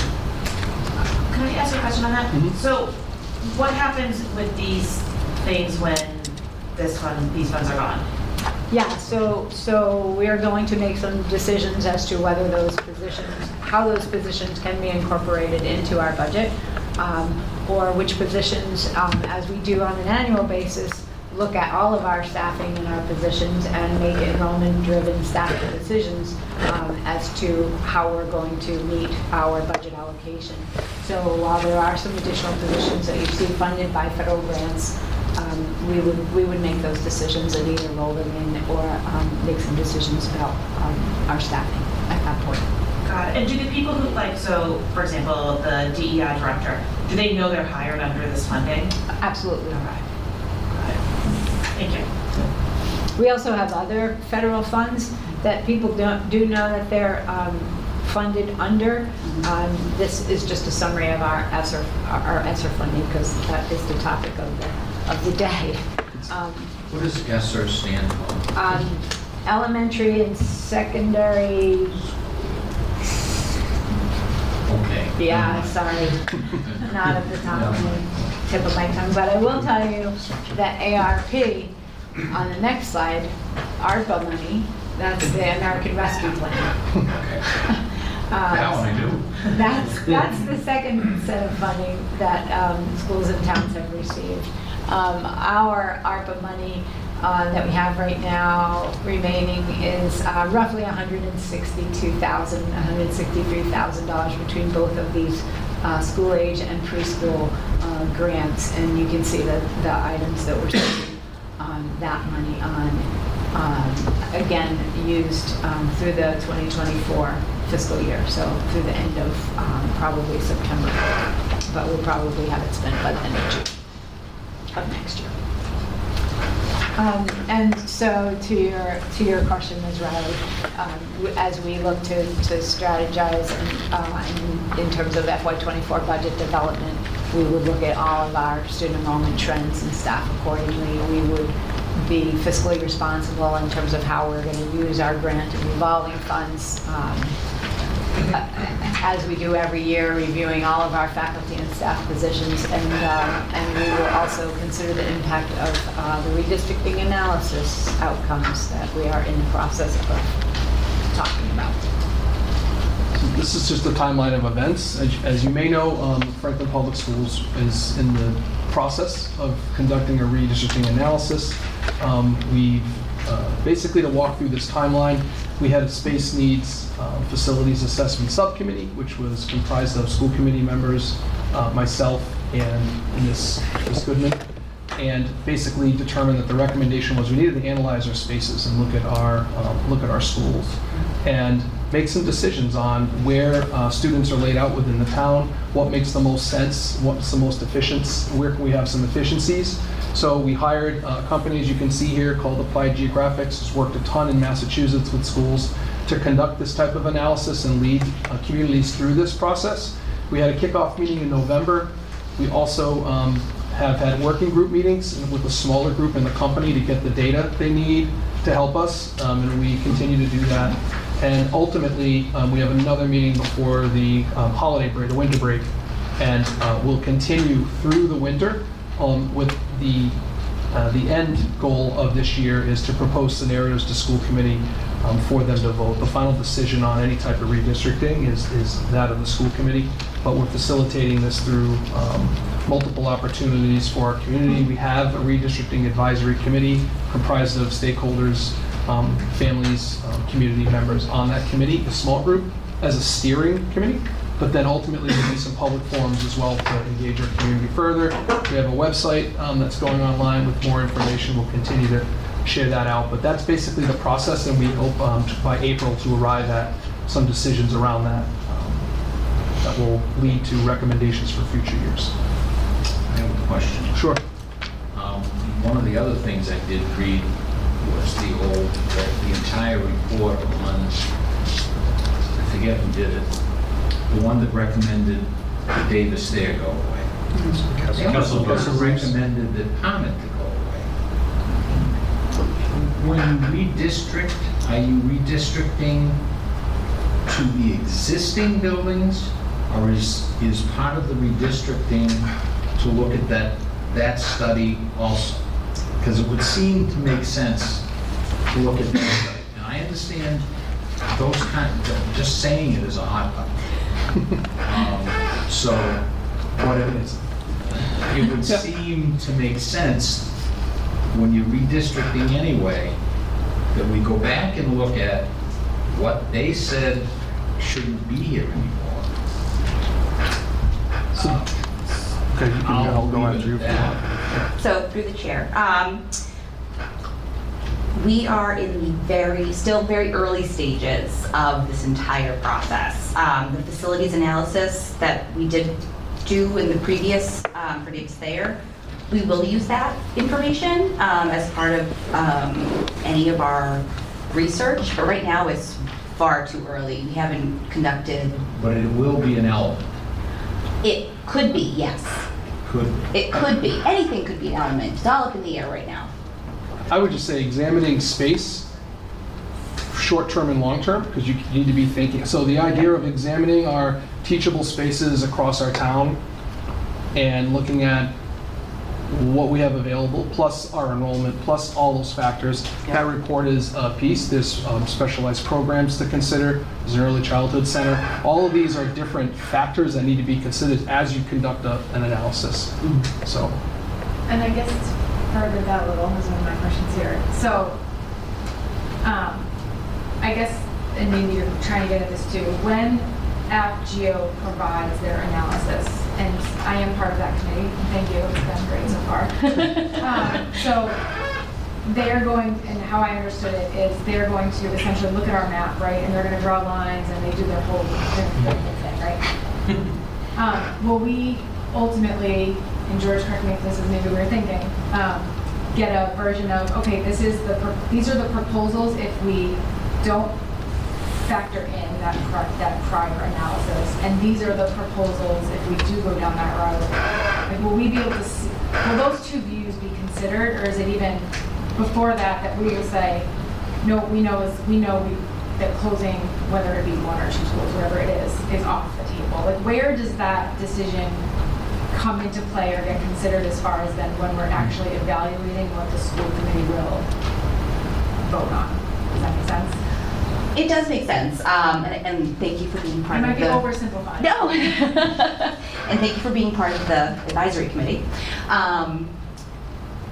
They could present several options, and at the advisory committee, it could come to the full school committee, and we could essentially vote down all of them and create one by ourselves. You can't, I know there's so many different avenues that we could go down. It's so early. I mean, we could just make up so many different scenarios in our head right now. And that's a good point too. Does it come down to, because I want to say when you did the original study, I thought it was you had to get to a certain point of, was it middle schoolers being out into the high? There's a point where you can actually close schools without overburdening the schools. Mm-hmm. And so, yeah, could it be just that yeah, right now we're going to shoot down all ideas, we do nothing, and then call it, throw numbers out there, 3 years, then we're evaluating the buildings, right? Well, and it also said, hey, you should build a new middle school. So, I mean, there's just so much, right. It's so early to tell. And it does ultimately come down to the school committee, as you know. And if we do go down a road, and I've gotten this question from various people, what is the time for, like, say, hypothetically, we're looking to redistrict, that's still on the table. There's no, it's dependent on the scenario. It's really, and I think we're trying to be, as you can imagine, we're trying to be cautious because an analysis, if we were to start jumping to, and I'm not suggesting any of you are asking us to do that, but it's not just the hot button, Mr. Conley, but it's also, it would be getting ahead of the process that needs to unfold. Open, public, transparent process. Yeah, that so we're trying to do. Yeah. Appreciate the question, but certainly we're not prepared to answer. Okay. No. I've even had people people. ask that. Like, Yeah. we're talking for next year, like, how soon is this happening? Just to chime in too much on this, because I didn't know about the previous report. So as someone from the outside, I think I feel like I would want it. Like, we paid for that, right? Like, we paid probably good money to have like very intelligent people put it together. So I think, however it is used, probably, and I don't know how this works, I feel like it needs to be considered, and if it gets discarded, it just needs to be kind of like documented, because I think like people from the outside would be like, why did all right, so you're gonna pay money this time, you're gonna ignore them in 3 years when you hire somebody else. So I think just from an outsider perspective, I think kind of that documentation or communication throughout the process would be helpful. Of course. Mr. Allen. Thank you, Mr. Chair. I guess I just, because I manage the facilities department, I guess I would be curious as to why wouldn't we use the Castle Booze study. In Castle Booze's case, they've worked with the town for decades. Not trying to put you on a hot spot, and I also do respect, like, I'm in charge of a lot of processes, a lot of studies. Like, redistricting is definitely in the top 10 of one of the things that, like, is one of the most least desirable things a school committee member approaches when they go on this committee. That's widespread, it's emotional. Closing schools is easily in the top 10 of issues that, the death of a firefighter or a police officer in line of duty. There's a list that town managers, superintendents would put up there. I think closing schools is one of the most vulnerable positions you can be in. If you read the Globe or newspaper, look at where Boston's at. They're in the exact same position, right? It's not a shock that number 1 and number 2 are the hold harmless communities in Massachusetts, is Boston and Massachusetts. And Mayor Wu has to deal with exactly the same issues, and Superintendent Skipper has to deal with exactly the same issues that we're dealing with here. It's very vulnerable. It's a loss of a huge asset and a huge thing for a community. But I guess I'd be curious to hear, why wouldn't we use the Castle Blue study from 2 years ago? It was expensive. Thank you, Natalie.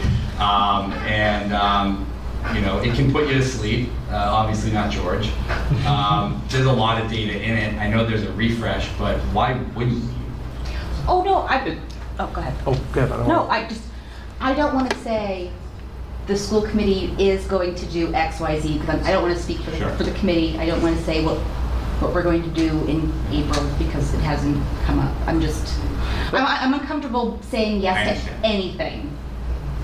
That report's not I think that disregarded. it's just Yeah, I mean. questions, no more questions. Right? Like, It's I'm off just the not table. going to say anything. But I mean, in all earnest, like, I think I would just make the plea that, you know, Mike D'Angelo has been with the town for 25 years. He's built virtually every single structure in this town, with the exception of the police station.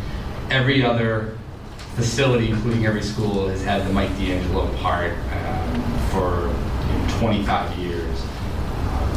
And I think that, you know, not only Mike's expertise, and I know he's on the committee and appreciate his appointment to that, but using, you know, those previous studies, I would just encourage the school committee and the subcommittee, I forget the name of them, facilities use subcommittee, I think it is, to really dig into that and take a look at that. And at a minimum, just to compare and contrast, even if you didn't use some of the data, what in 2 years changed, right? And I think Lucas just brought up a minute ago, space needs of what a student needs today might be a little different than a couple years ago versus the future, right? The next 10 years. I'm glad you brought it up, and I just would say, for the record, just so that we're clear, we're not saying that that's not being a part of the conversation or the study, or AppGeo having that information.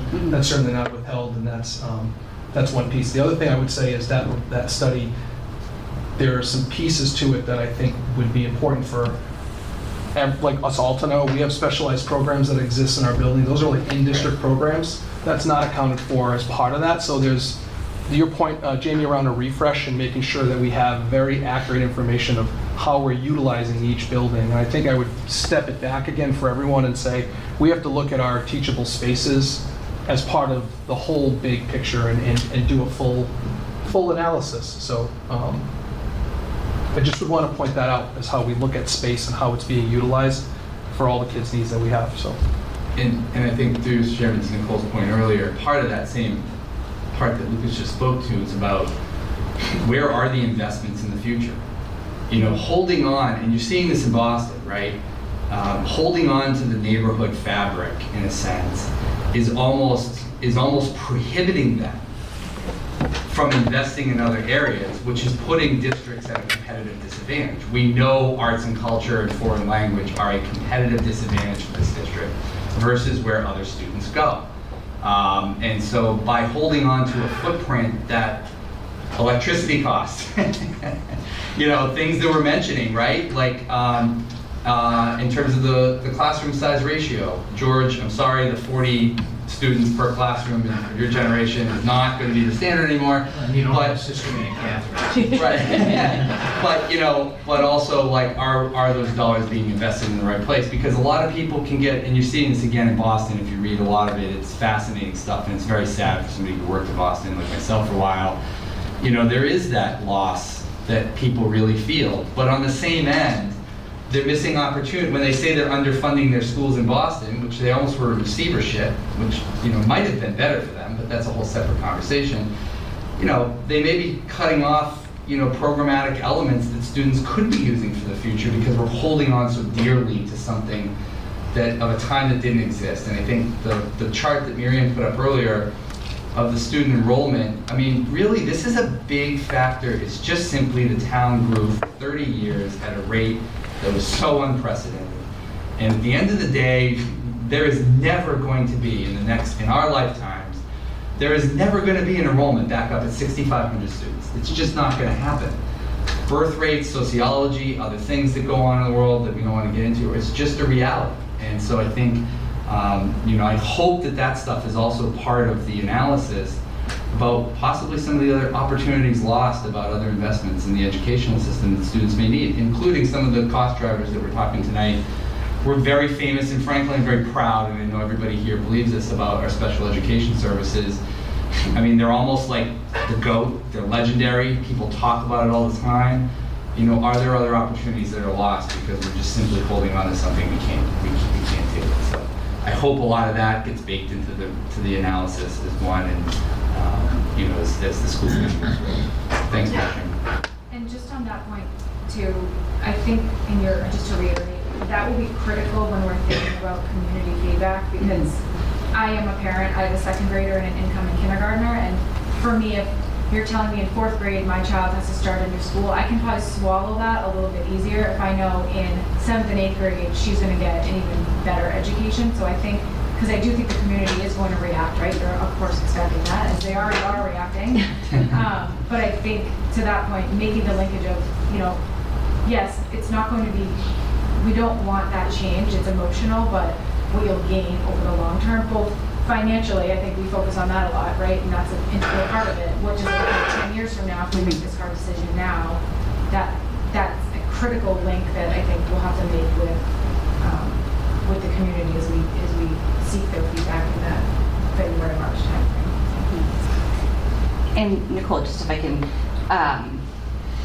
like you had just mentioned, the community already is kind of glomming on. So that's just what I really wanted to kind of stress, is that I don't want anyone coming away tonight thinking that any decisions have been made at all regarding redistricting. This is all still very new. Right. We're in step 1. I'm on my kids way back there listening hopefully to, kid-friendly stuff back in the back. So I get it. I understand. Just the process needs to unfold, right? Yeah. Out of respect for everybody involved and impacted. Open, transparent process. Just to put it in perspective, my brother-in-law used to sort eggs for Gerald Parmenter, so that's true. Right. When Parmenter's farm was at where 495 is now, they raised Parmenter Reds. My grandfather used to buy those. Rhode Island Reds. Rhode Island Reds. And my brother-in-law used to sort the eggs. So. I learned something new. Had nothing to do with anything. Good story time. All right. We're close to the end, right? My grandfather's a chicken farmer in Bellingham, and he used to buy those chickens to sell the eggs. So he was benefiting from Mr. Parmenter's breed. So, okay. Full circle. Full circle there. Okay. This is one give an overview of the process. So just wrapping it up, these are just some proposed steps for the FY24 budget building process. School committee has already had their budget workshop. We had a budget presentation, tonight to the FinCom. That's where we are, December 7th. Good to see us again in April.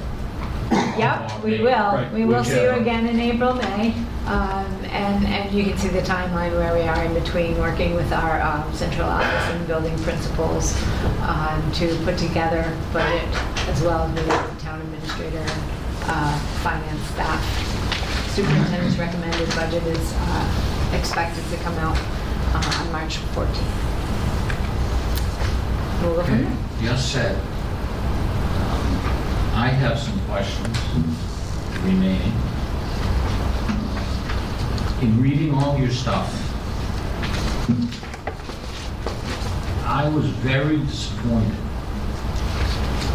in the raises coming up at 4%, 4%, 4%. They were decided from the looks of it in the very last committee meeting, or was voted on the last committee meeting of the previous superintendent's tenure. It's every other bargaining unit in this town settled, negotiated at 2.5 over the next 3 years. Teachers are at 4 over the next 3 years. That's a very significant difference in my mind, and a very significant financial difference in my mind. In effect, I did the arithmetic at home.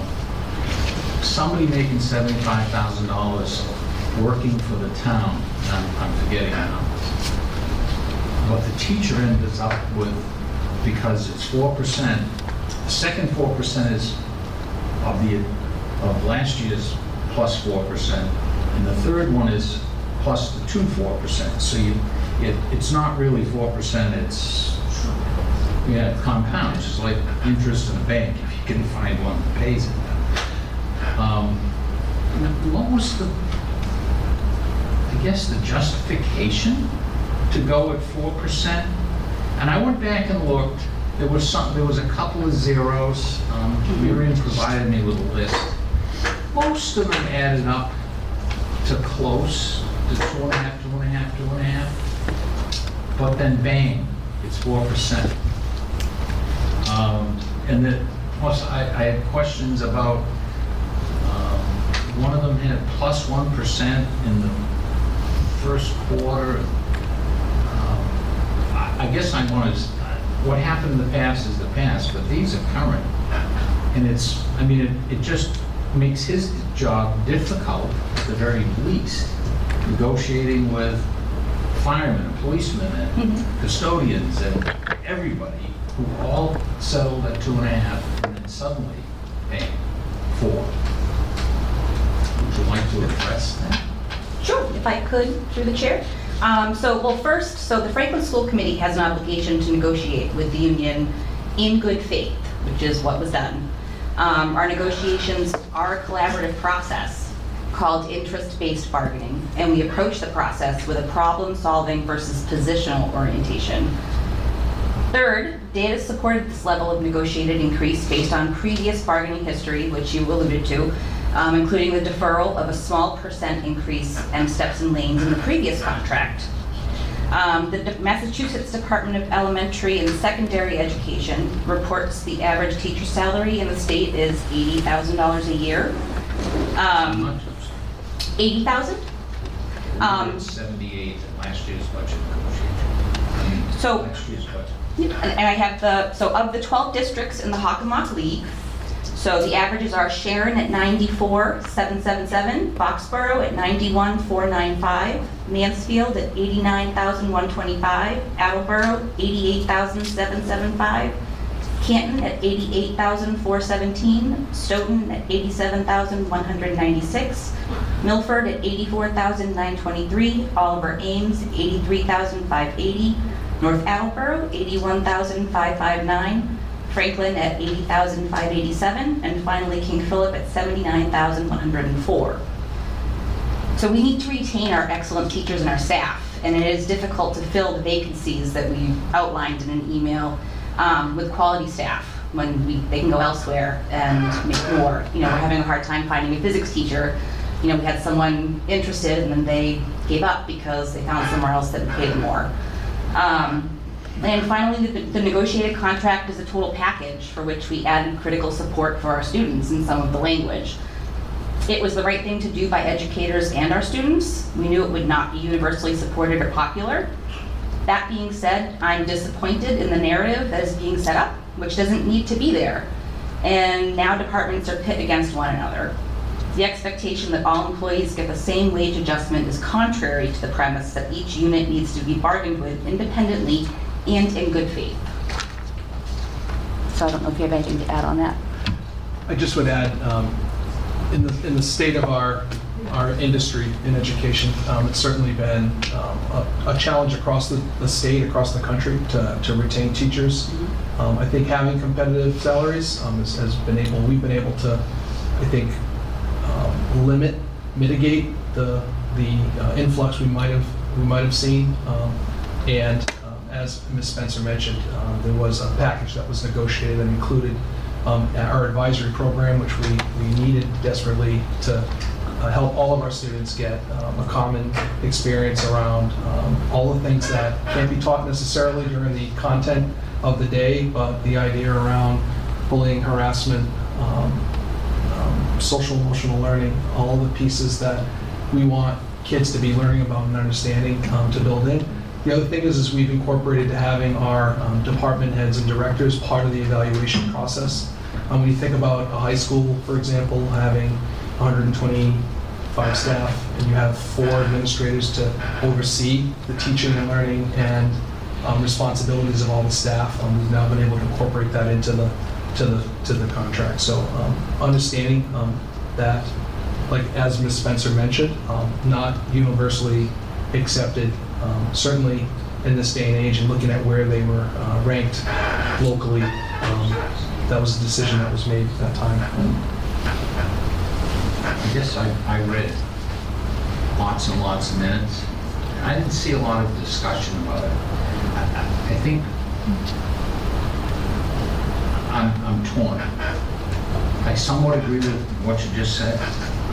I was there not so long ago trying to get people. I'm sure Jamie is there trying to hire. I mean, you go out to try to hire Jim McLaughlin quits tomorrow. He's going to have a tough time matching what somebody's salary is.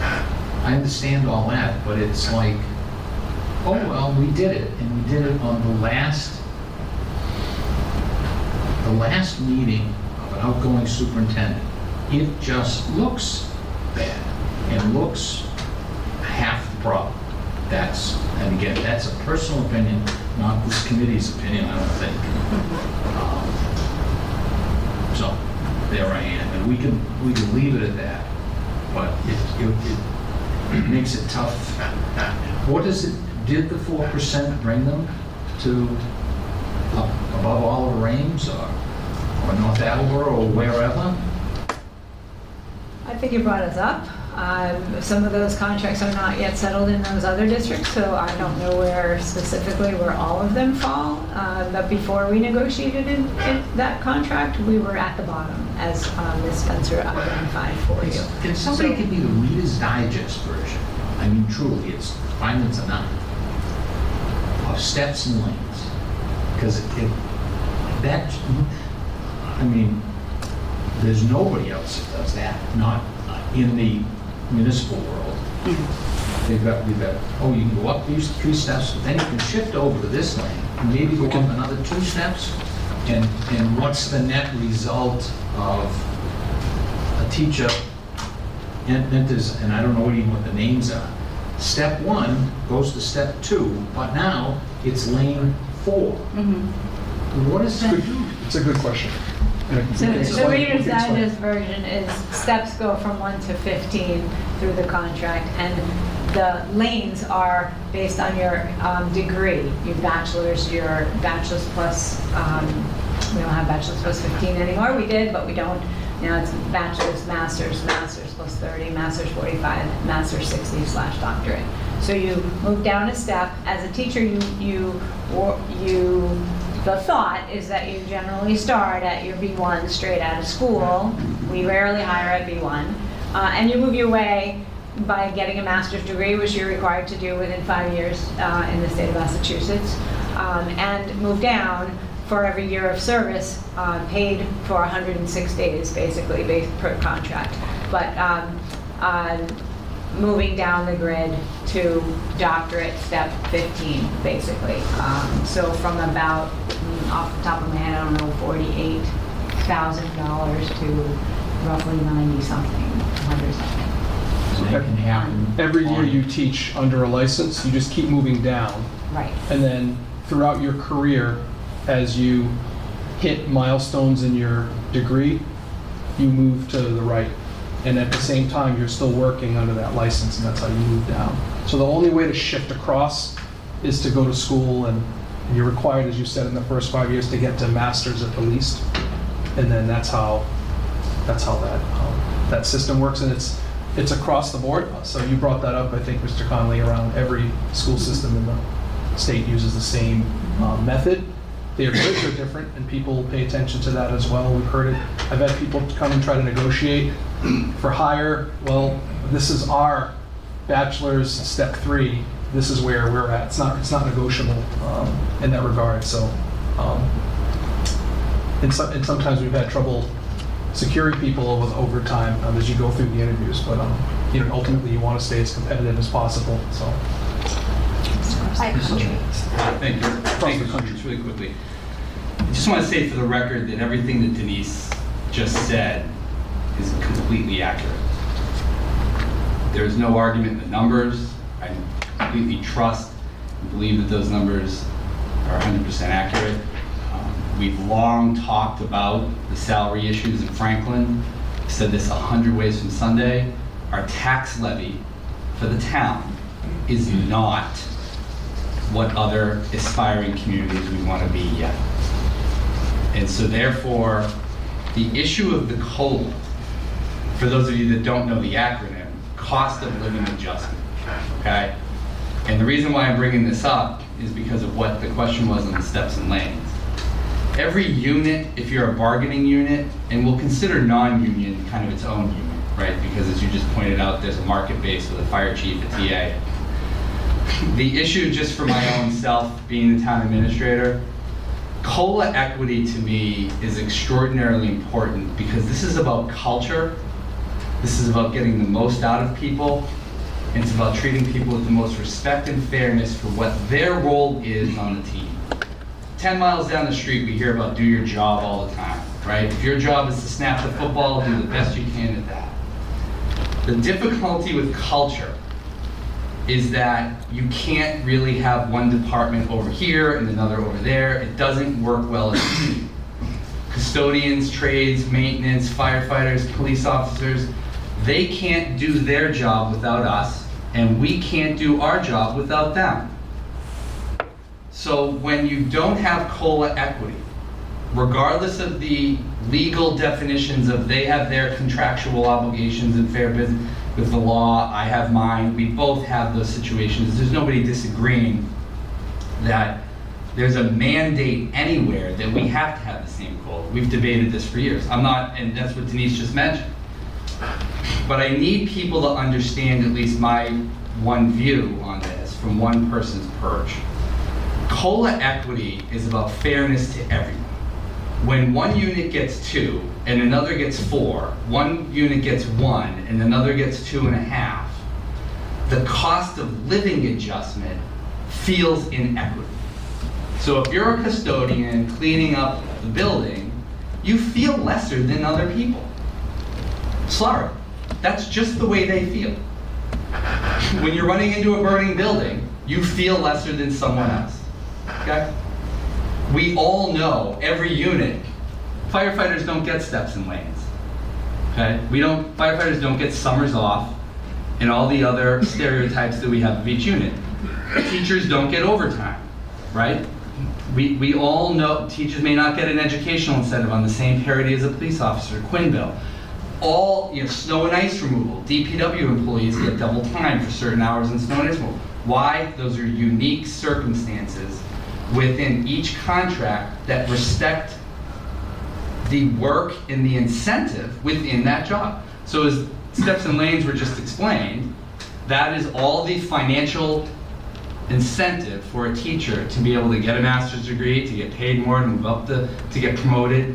It's no different than any other unit. It's just done in a different way because firefighters work 24-hour shifts, custodians work late after night, and DPW, we talked about snow plowing earlier, DPW employees are out there while we're at home, safe and sound, on remote learning, on Wi-Fi, complaining when the power is going to come back on so we can charge our phones an hour. There are real people out plowing roads in dangerous situations.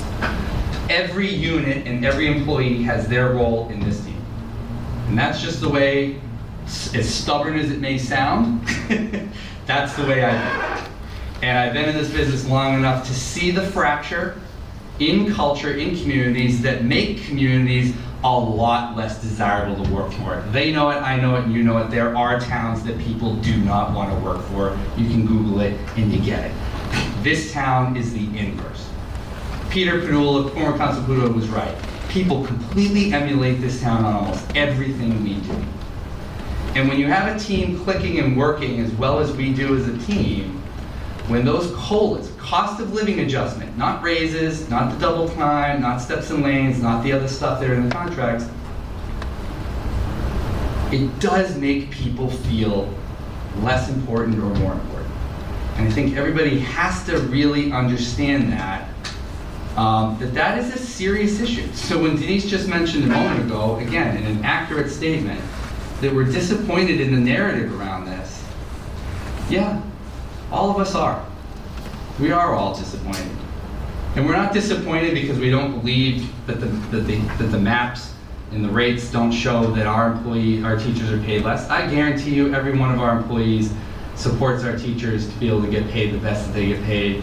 We have a phenomenal team. Our firefighters, please go to them. It's a great, great place. But these things have typically long-term consequences on the issues of fairness and equity and how people feel that they're being treated. That was enhanced more so by the fact that the contracts just happened to come up at the end of a 2.5-year pandemic, where people are already feeling pretty jumpy about all this stuff and whatnot. So it's a very, very important thing that I've spoken to many in the school department about. I have the best job in Massachusetts. And, you know, I can't speak for Lucas, but I can say that the superintendent job here is certainly one that I think a lot of people envy and appreciate as being probably one of the best jobs in Massachusetts too. And we were both instilled with fortunate predecessors who started that culture that we are so lucky to have here in Franklin.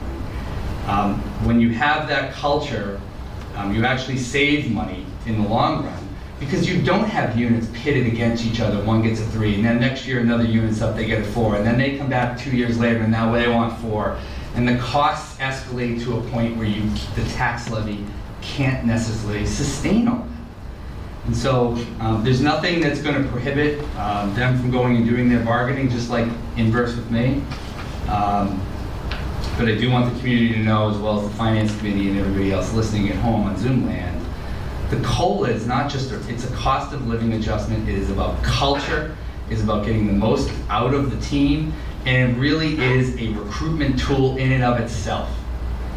I can't tell you how many employees walk in my office, and I think the schools have the same situation, where they hear about the great community to work from in Franklin, the facilities, the equipment, all of the other camaraderie that we have, the great events that all of our teams do on their own. That is a part of it. And when you start to hear those negative narratives that Denise just pointed out, people have to be aware that those are serious cracks that could really actually end up having a long-term consequence down the road. So I appreciate you listening, Mr. Chairman. I just had to get that out based off what we heard from both the Steps and Lanes and Chair Spencer. Thank you.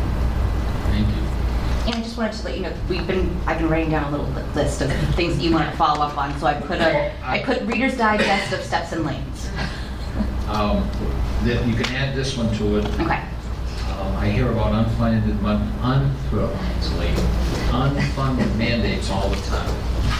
I would like to see sometime a list of them and how much they cost. What is an unfunded mandate and what it costs? And that's obviously not a tonight discussion. Oh, I was all ready. I know, she was ready. Send it or something. You have my email. Yes, I do. The other thing, where is it? Oh. Is she the entire financial department? No. Well, who else? No. It seems like every meeting we go to, ask Mary, how, I mean, Don't scare her Mr. away. Sandini back there's got a harem somewhere. I think I'm getting bad vibes from him, but that is a question. I just think there's enough crap going on between mandates and blah, blah, blah, that ought to be looked at in your budget. And something just... Yeah, there's 5 members of my team. Yeah. There are 5 other individuals that work for the school business administrator. Okay, I just want to make sure. And anybody else have questions, and I'll think of what I was going to ask. I'm grateful for Just that. getting old stuff really stinks. Anybody? I was going to comment, Jamie commented on a couple of things that I was going to say. And first of all, I want to appreciate you guys letting us ask questions as we went along, because I thought that was very valuable, so we didn't have to go back. But I think kind of getting an overall tenor, I think when we talk about the budget committee, when it comes to budget time, the school seems to come in with like, here's what we got. And we don't have much commentary on, hey, town funds are going up 3%, but we're asking for 5%. And I think that's where maybe some of the things, like even like you were talking about your justifications of your 4%. I don't know that we got that color when you came and presented, so I think those types of things where it just seems like it comes in a bubble with not considering the other elements around it, I think would be helpful in the future. No, thank you. I'll write that down. I went through the town's audit, looking for school committee stuff. There's nothing in there that I can find. The school, when you do a search, find on the page, I think the schools are mentioned 8 times. In the town, the town audit, you said? Well, it's the town audit, but the last time I checked, you guys are the town. No, I was just clarifying what audit you were referring to. Is there any, I'm a former banker, so I'm familiar with people looking over my shoulder. Who's looking over your shoulder? Does the school committee have, what's the name of the? Melanson Heath. Yes, Melanson Heath Yeah. is our auditing firm. yes. Do they?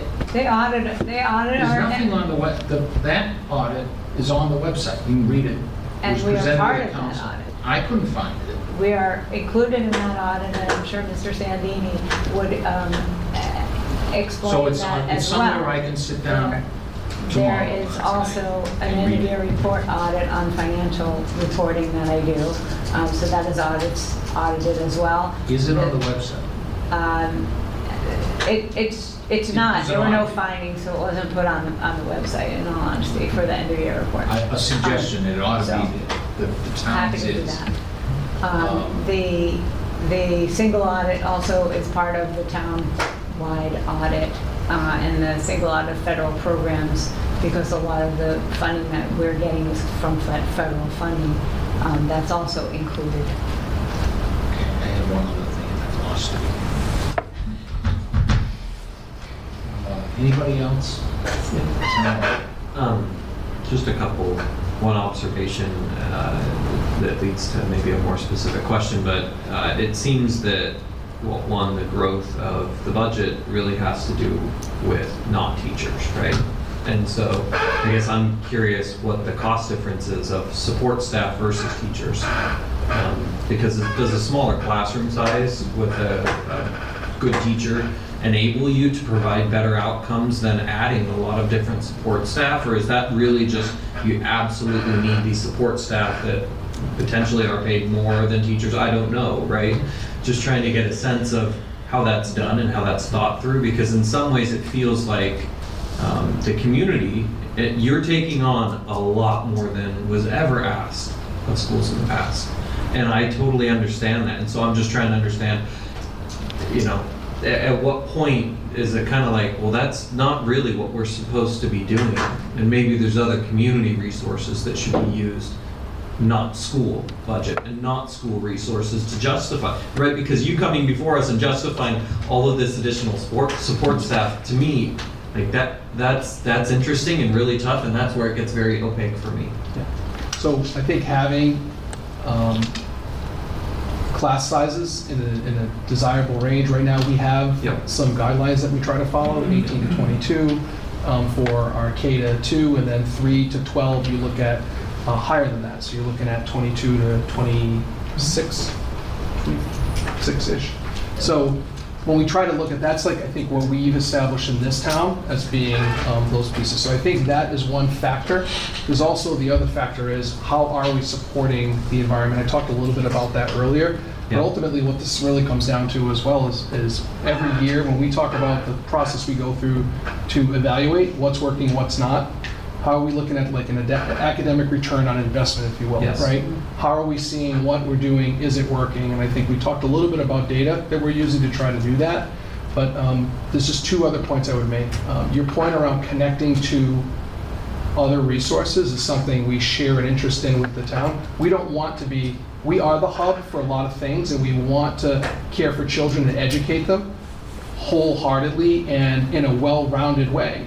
We can't just teach math, because kids come in with a host of needs, and we can't just say we can ignore those and just do math. And I mentioned this at one of the school committee meetings, like if we work for a factory and we're producing something, we could say, you know what, we're not having that many people buying things, so let's cut down on shifts. Let's tell folks, let's just produce what we need to make the case. We have kids coming every day with a variety of needs that there's an expectation, morally and legally, that we meet the needs of every kid that's in the room. So we try to look at every aspect of that when we design and put a budget forward that supports those needs. You bring up a really good point. And the needs have changed, and we are trying to fill and support the kids in our buildings, but these are all part of those discussions. So a social worker, for example, is someone who's directly connecting families with outside resources, because our partnerships with resources. But someone has to do that work to make that happen as well. So. Yeah, it's just difficult when I hear 30% now, Sure. right, are higher need, and that wasn't the case 20 years ago. So I don't know if it's that we're assessing needs much different than we were in the past. And so I guess I have a kid that, right, I've got several kids that are in school with you guys, and I really appreciate it. And I think that they're very well educated, and so.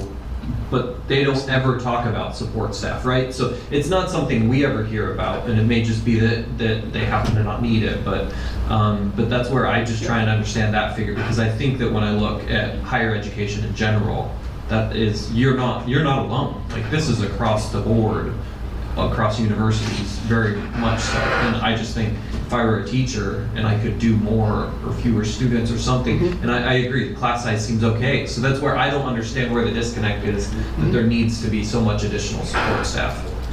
I think maybe we can add a little bit more. Or even to go on that, you have all this additional support staff, but how much are we spending on, for example, each of the different categories you're talking about? And is dollar amount, human capital wise, whatever, is it enough? Is it not enough?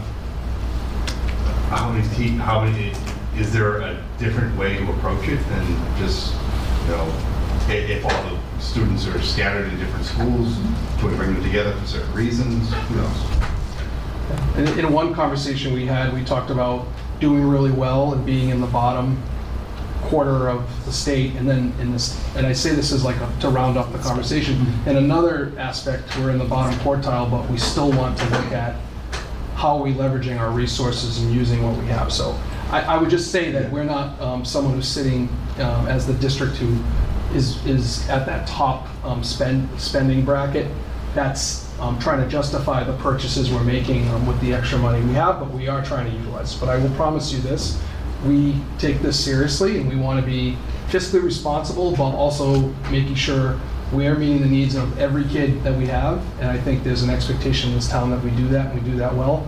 I also think that I'm also a taxpayer, a property owner in town, and my own kids are in the school. I'm invested in our success and our town's success. I appreciate what Mr. Helen mentioned about the services all of our other departments offer and what we benefit from as living here.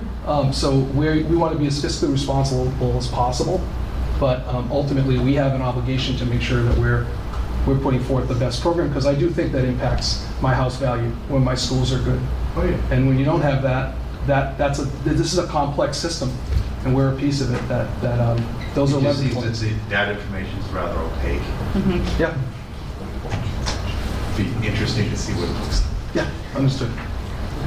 I've apparently been ignoring Chuna on Zoom. Chuna, you have questions? I did have one question, and thank you. No, you weren't ignoring me. I just kind of had a question about what was being discussed around like unfunded mandates and the high needs like students. I know public schools are required to pay for a lot of services that I think high needs students or students with disabilities require.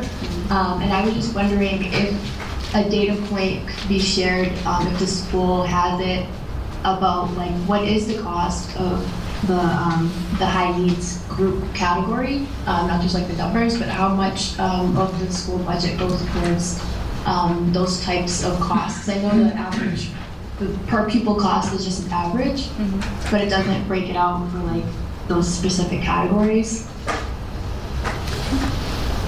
So I can't tell you specifically how much all of our high needs population costs. What I will do is give you one example of a student who might be in an out-of-district placement that could. I'm not hearing you. So Microphone. talk to the microphone. Sure. Hey, no, Hopefully it won't hear, no won't echo hear me now, twice. whatever. I can give you an example of one of our students who might be in an out-of-district specialized placement. Could be a residential placement, it could be a private school placement, it could be anywhere from $40,000 to $250,000 on an annual basis for the cost to educate that student in a free, to provide a free appropriate public education for that student in the least restrictive environment per law. So we, I'm going to say, educate about 75 students they access their curriculum through an out-of-district placement, which, as I said, could cost anywhere between $45,000 and $350,000 a year.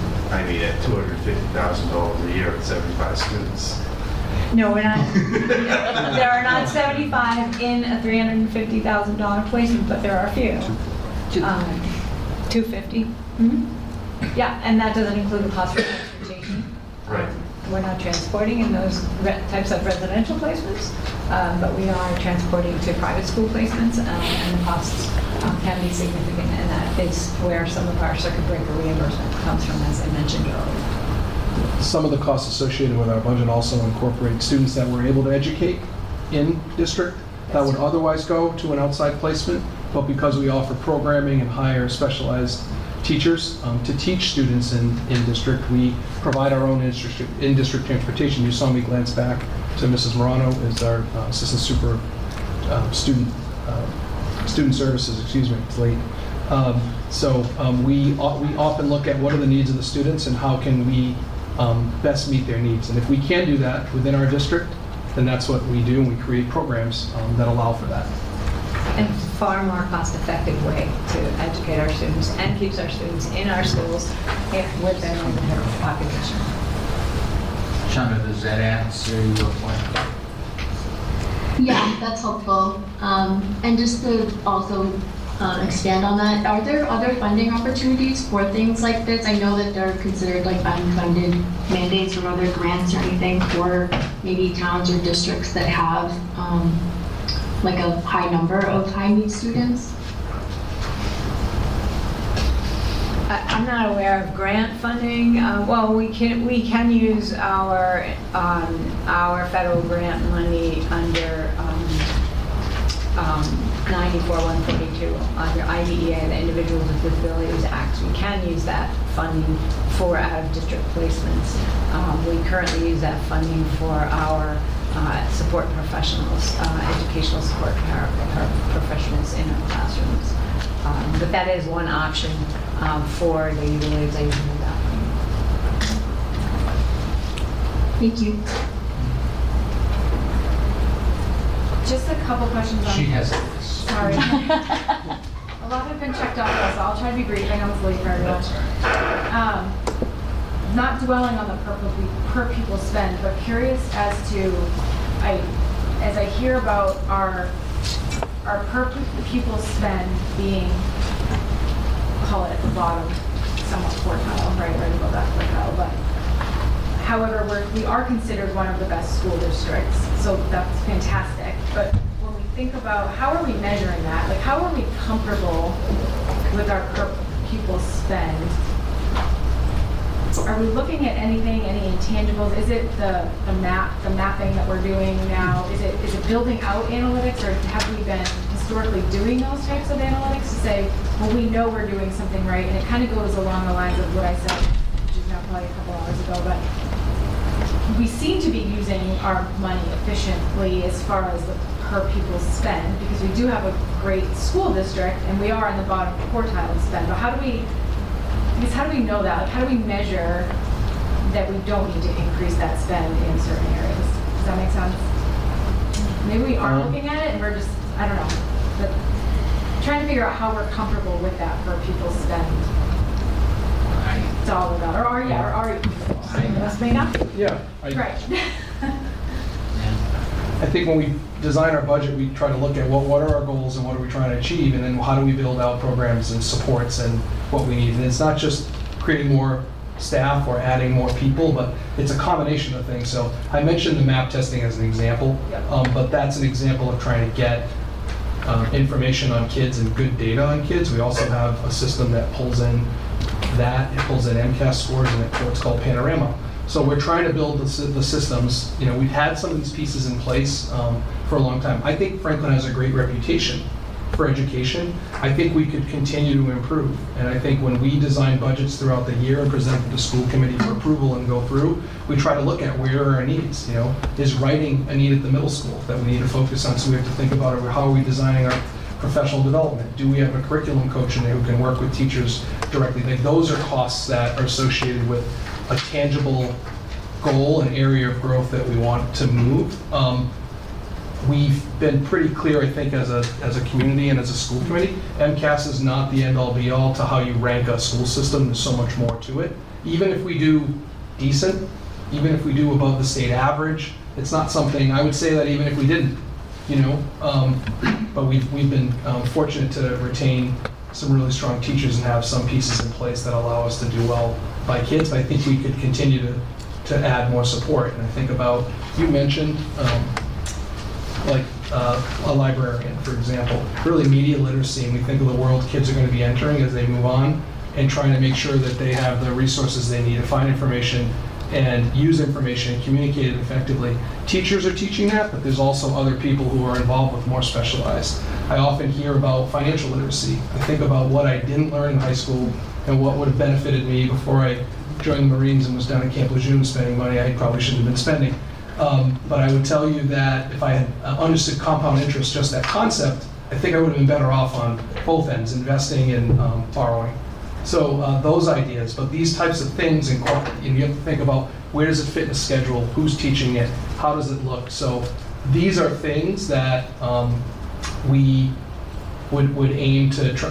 That's how I envision our system, really helping support kids so that when they get that diploma, we've rounded that off. If we're in a situation where we're not spending, you know, what it costs to put some of those pieces in place, then we say that's going to come off the table for now. And sometimes, as you know, when you develop your own budget, whether you're at a job or a company and you're involved with that, or your own home budget, you have to look at how do you maximize what you have to get the most out of it. So that's how I would just frame that for you. Okay, so yeah, it's almost fair to say we don't even really, well, I'm not saying you don't look at it, but we don't dwell on per pupil spend. It's really driven by, are we meeting the goals that we set as a school district?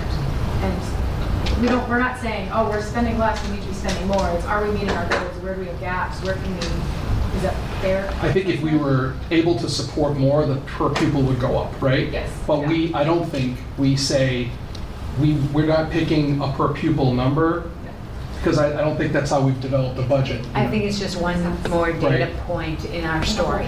Right. Okay, that makes sense. And then do we look at, and maybe I'm dwelling on, now I am dwelling on per pupil.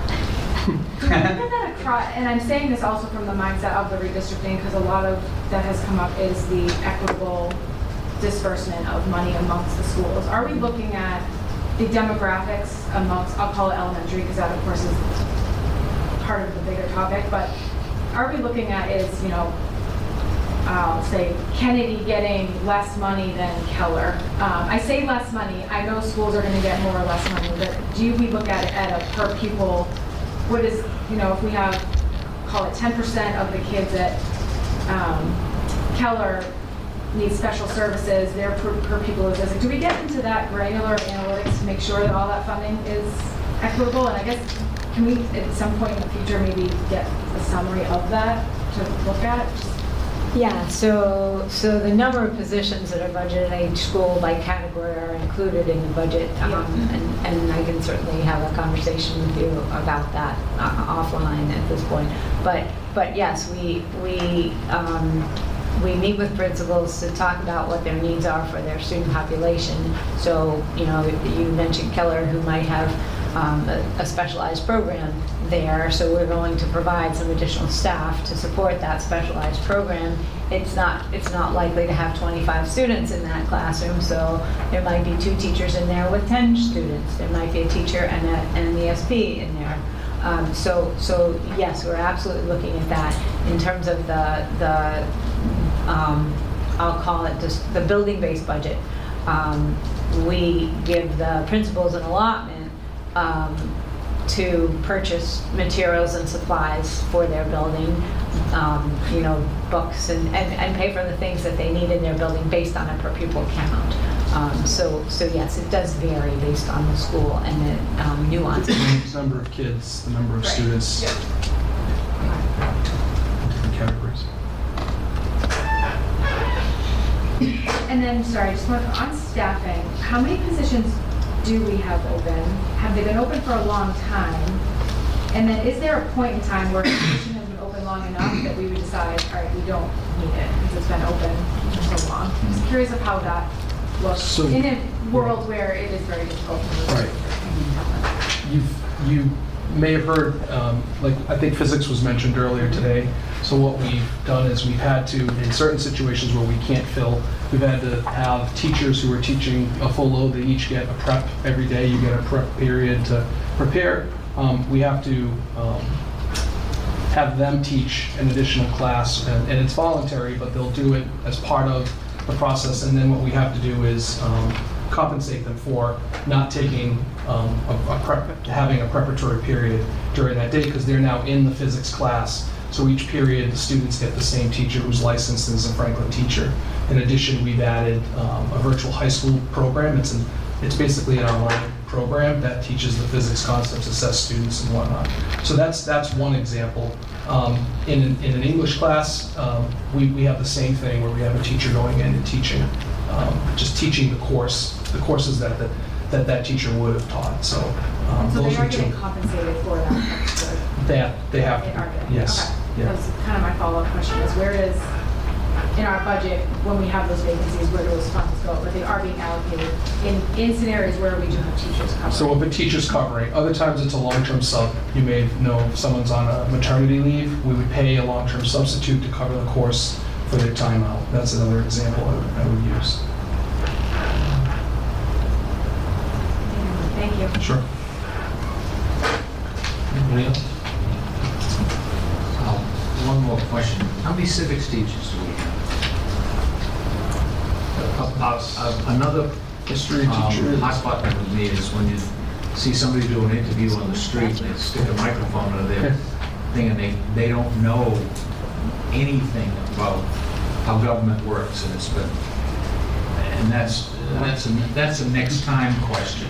I'm gonna write that one down too. Yeah, I think if you're saying civics, I'm trying to make sure I don't combine No, social studies. How Just does civics how teachers, does the yeah. Congress work? How does the State House work? Mhm. How does the town work? I was just in an observation where they showed the Jimmy Kimmel to the kids. That was the hook the teacher used, and then he went into the lesson was around some So I of those pieces. consider that why you have to fight with people to vote. Yeah.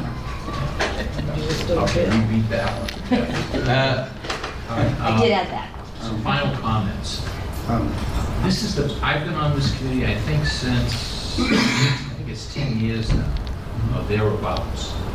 This is the best presentation from a school committee we have ever had. Responsive, didn't like all the questions, the 4% question clearly hit a hot button, but that's fine, that's what we get to do. We're the only watchdog committee in the town. Frankly, the council doesn't ask a lot of questions when it comes to budget. They just don't. They don't have, that's not their purview. Well, it's their purview, but it's not their mindset. This one does. As you can tell, there were some pretty heavy questions here. People were prepared, and I appreciate it to the committee.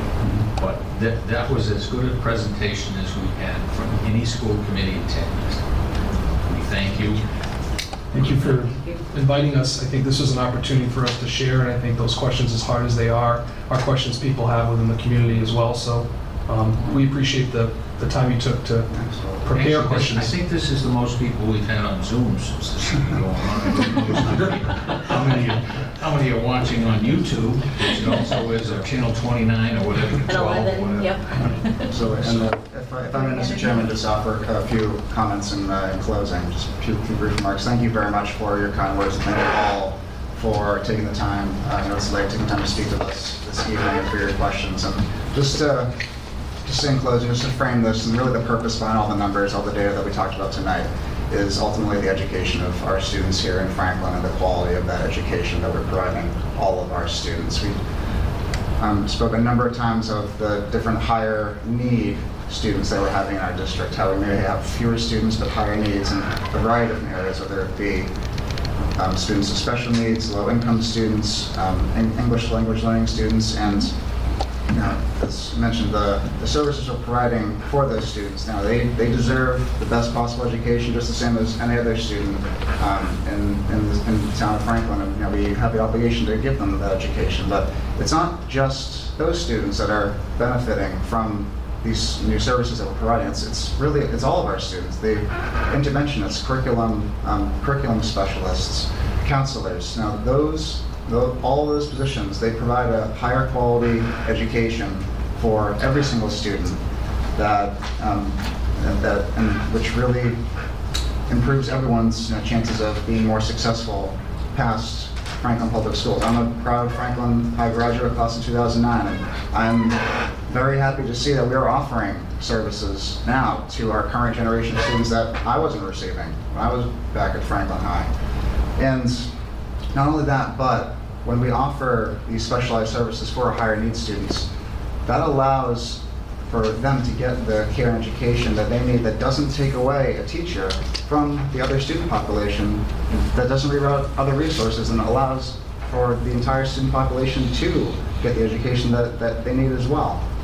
And when we take a step back, it's all these pieces come together to provide everyone the educational experience that all our students need and deserve. And when that happens, our community does become a more desirable place for all of us to live and be in, and that people notice that, people move here, that brings in more revenue and all sorts of other resources to our town. So ultimately, at the end of the day, that's what's behind these numbers, is the better quality of education that we're providing our students here, the better quality of life that we're providing for all of our residents. So thank you very much for having us this evening, and I really appreciate you taking the time. We shall meet again. Yes. Thank you. We have 2 agenda items left. Future agenda items? Who else would you like first? So, through you, Chairman, so it's not 100% guaranteed, but the January meeting will likely be, I hope, the capital plan, some additional ARPA funds, and the compensation and classification study results. The consultant is available that night to come in. Well, she'll be zooming in from another state, but she'll be here over Zoom to walk through the compensation and classification study that was just about complete. So that's probably a full meeting. February, I'll ask for the permitting departments, Board of Health, Planning, Conservation, and our building commissioner, passports, all that stuff. And then March, you're probably going to have a joint budget subcommittee meeting at some point. And then also, we're going to have Brutus come in to talk about stormwater credits. So it's not just about charging people fees, but how do you reduce your fees. So that's looking like the next 3 months, maybe kind of shelled around a little bit, but after that, during the budget season, and depends on who else you might want to have come in, but that's generally what we scripted out based on the feedback already. So they're set for a while. I think they're pretty good. Yeah, I think pretty good. Now, how do you want to do, you have an executive session. Yep. So you have to make somebody has to make a motion, it's written right here, to enter executive session to consider the purchase, exchange, et cetera, and somebody has to second that, and then Alicia will help us with Zoom, and then everybody has to leave, so we can talk about private property. motion to have an executive session to consider the purchase, exchange, lease, or value of real property. Second. Roll call. George? Yes. Natalie? Yes. Stephanie? Yes. Tyrell? Yes. Chana?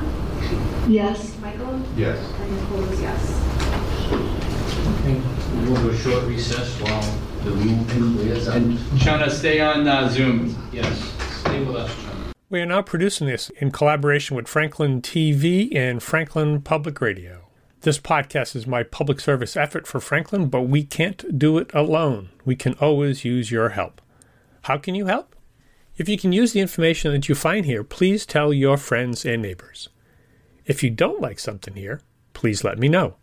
Through this feedback loop, we can continue to make improvements. And I thank you for listening. For additional information, please visit franklinmatters.org. If you have questions or comments, you can reach me directly at suresteve@gmail.com. The music for the intro and exit was provided by Michael Clark and the group East of Shirley. The piece is titled Ernesto Mañana, copyright Michael Clark and Tintype Tunes in 2008, and used with their permission. I hope you enjoy. And by the way, you can also subscribe and listen to Franklin Matters Radio on your favorite podcast app. Search in podcasts for Franklin Matters.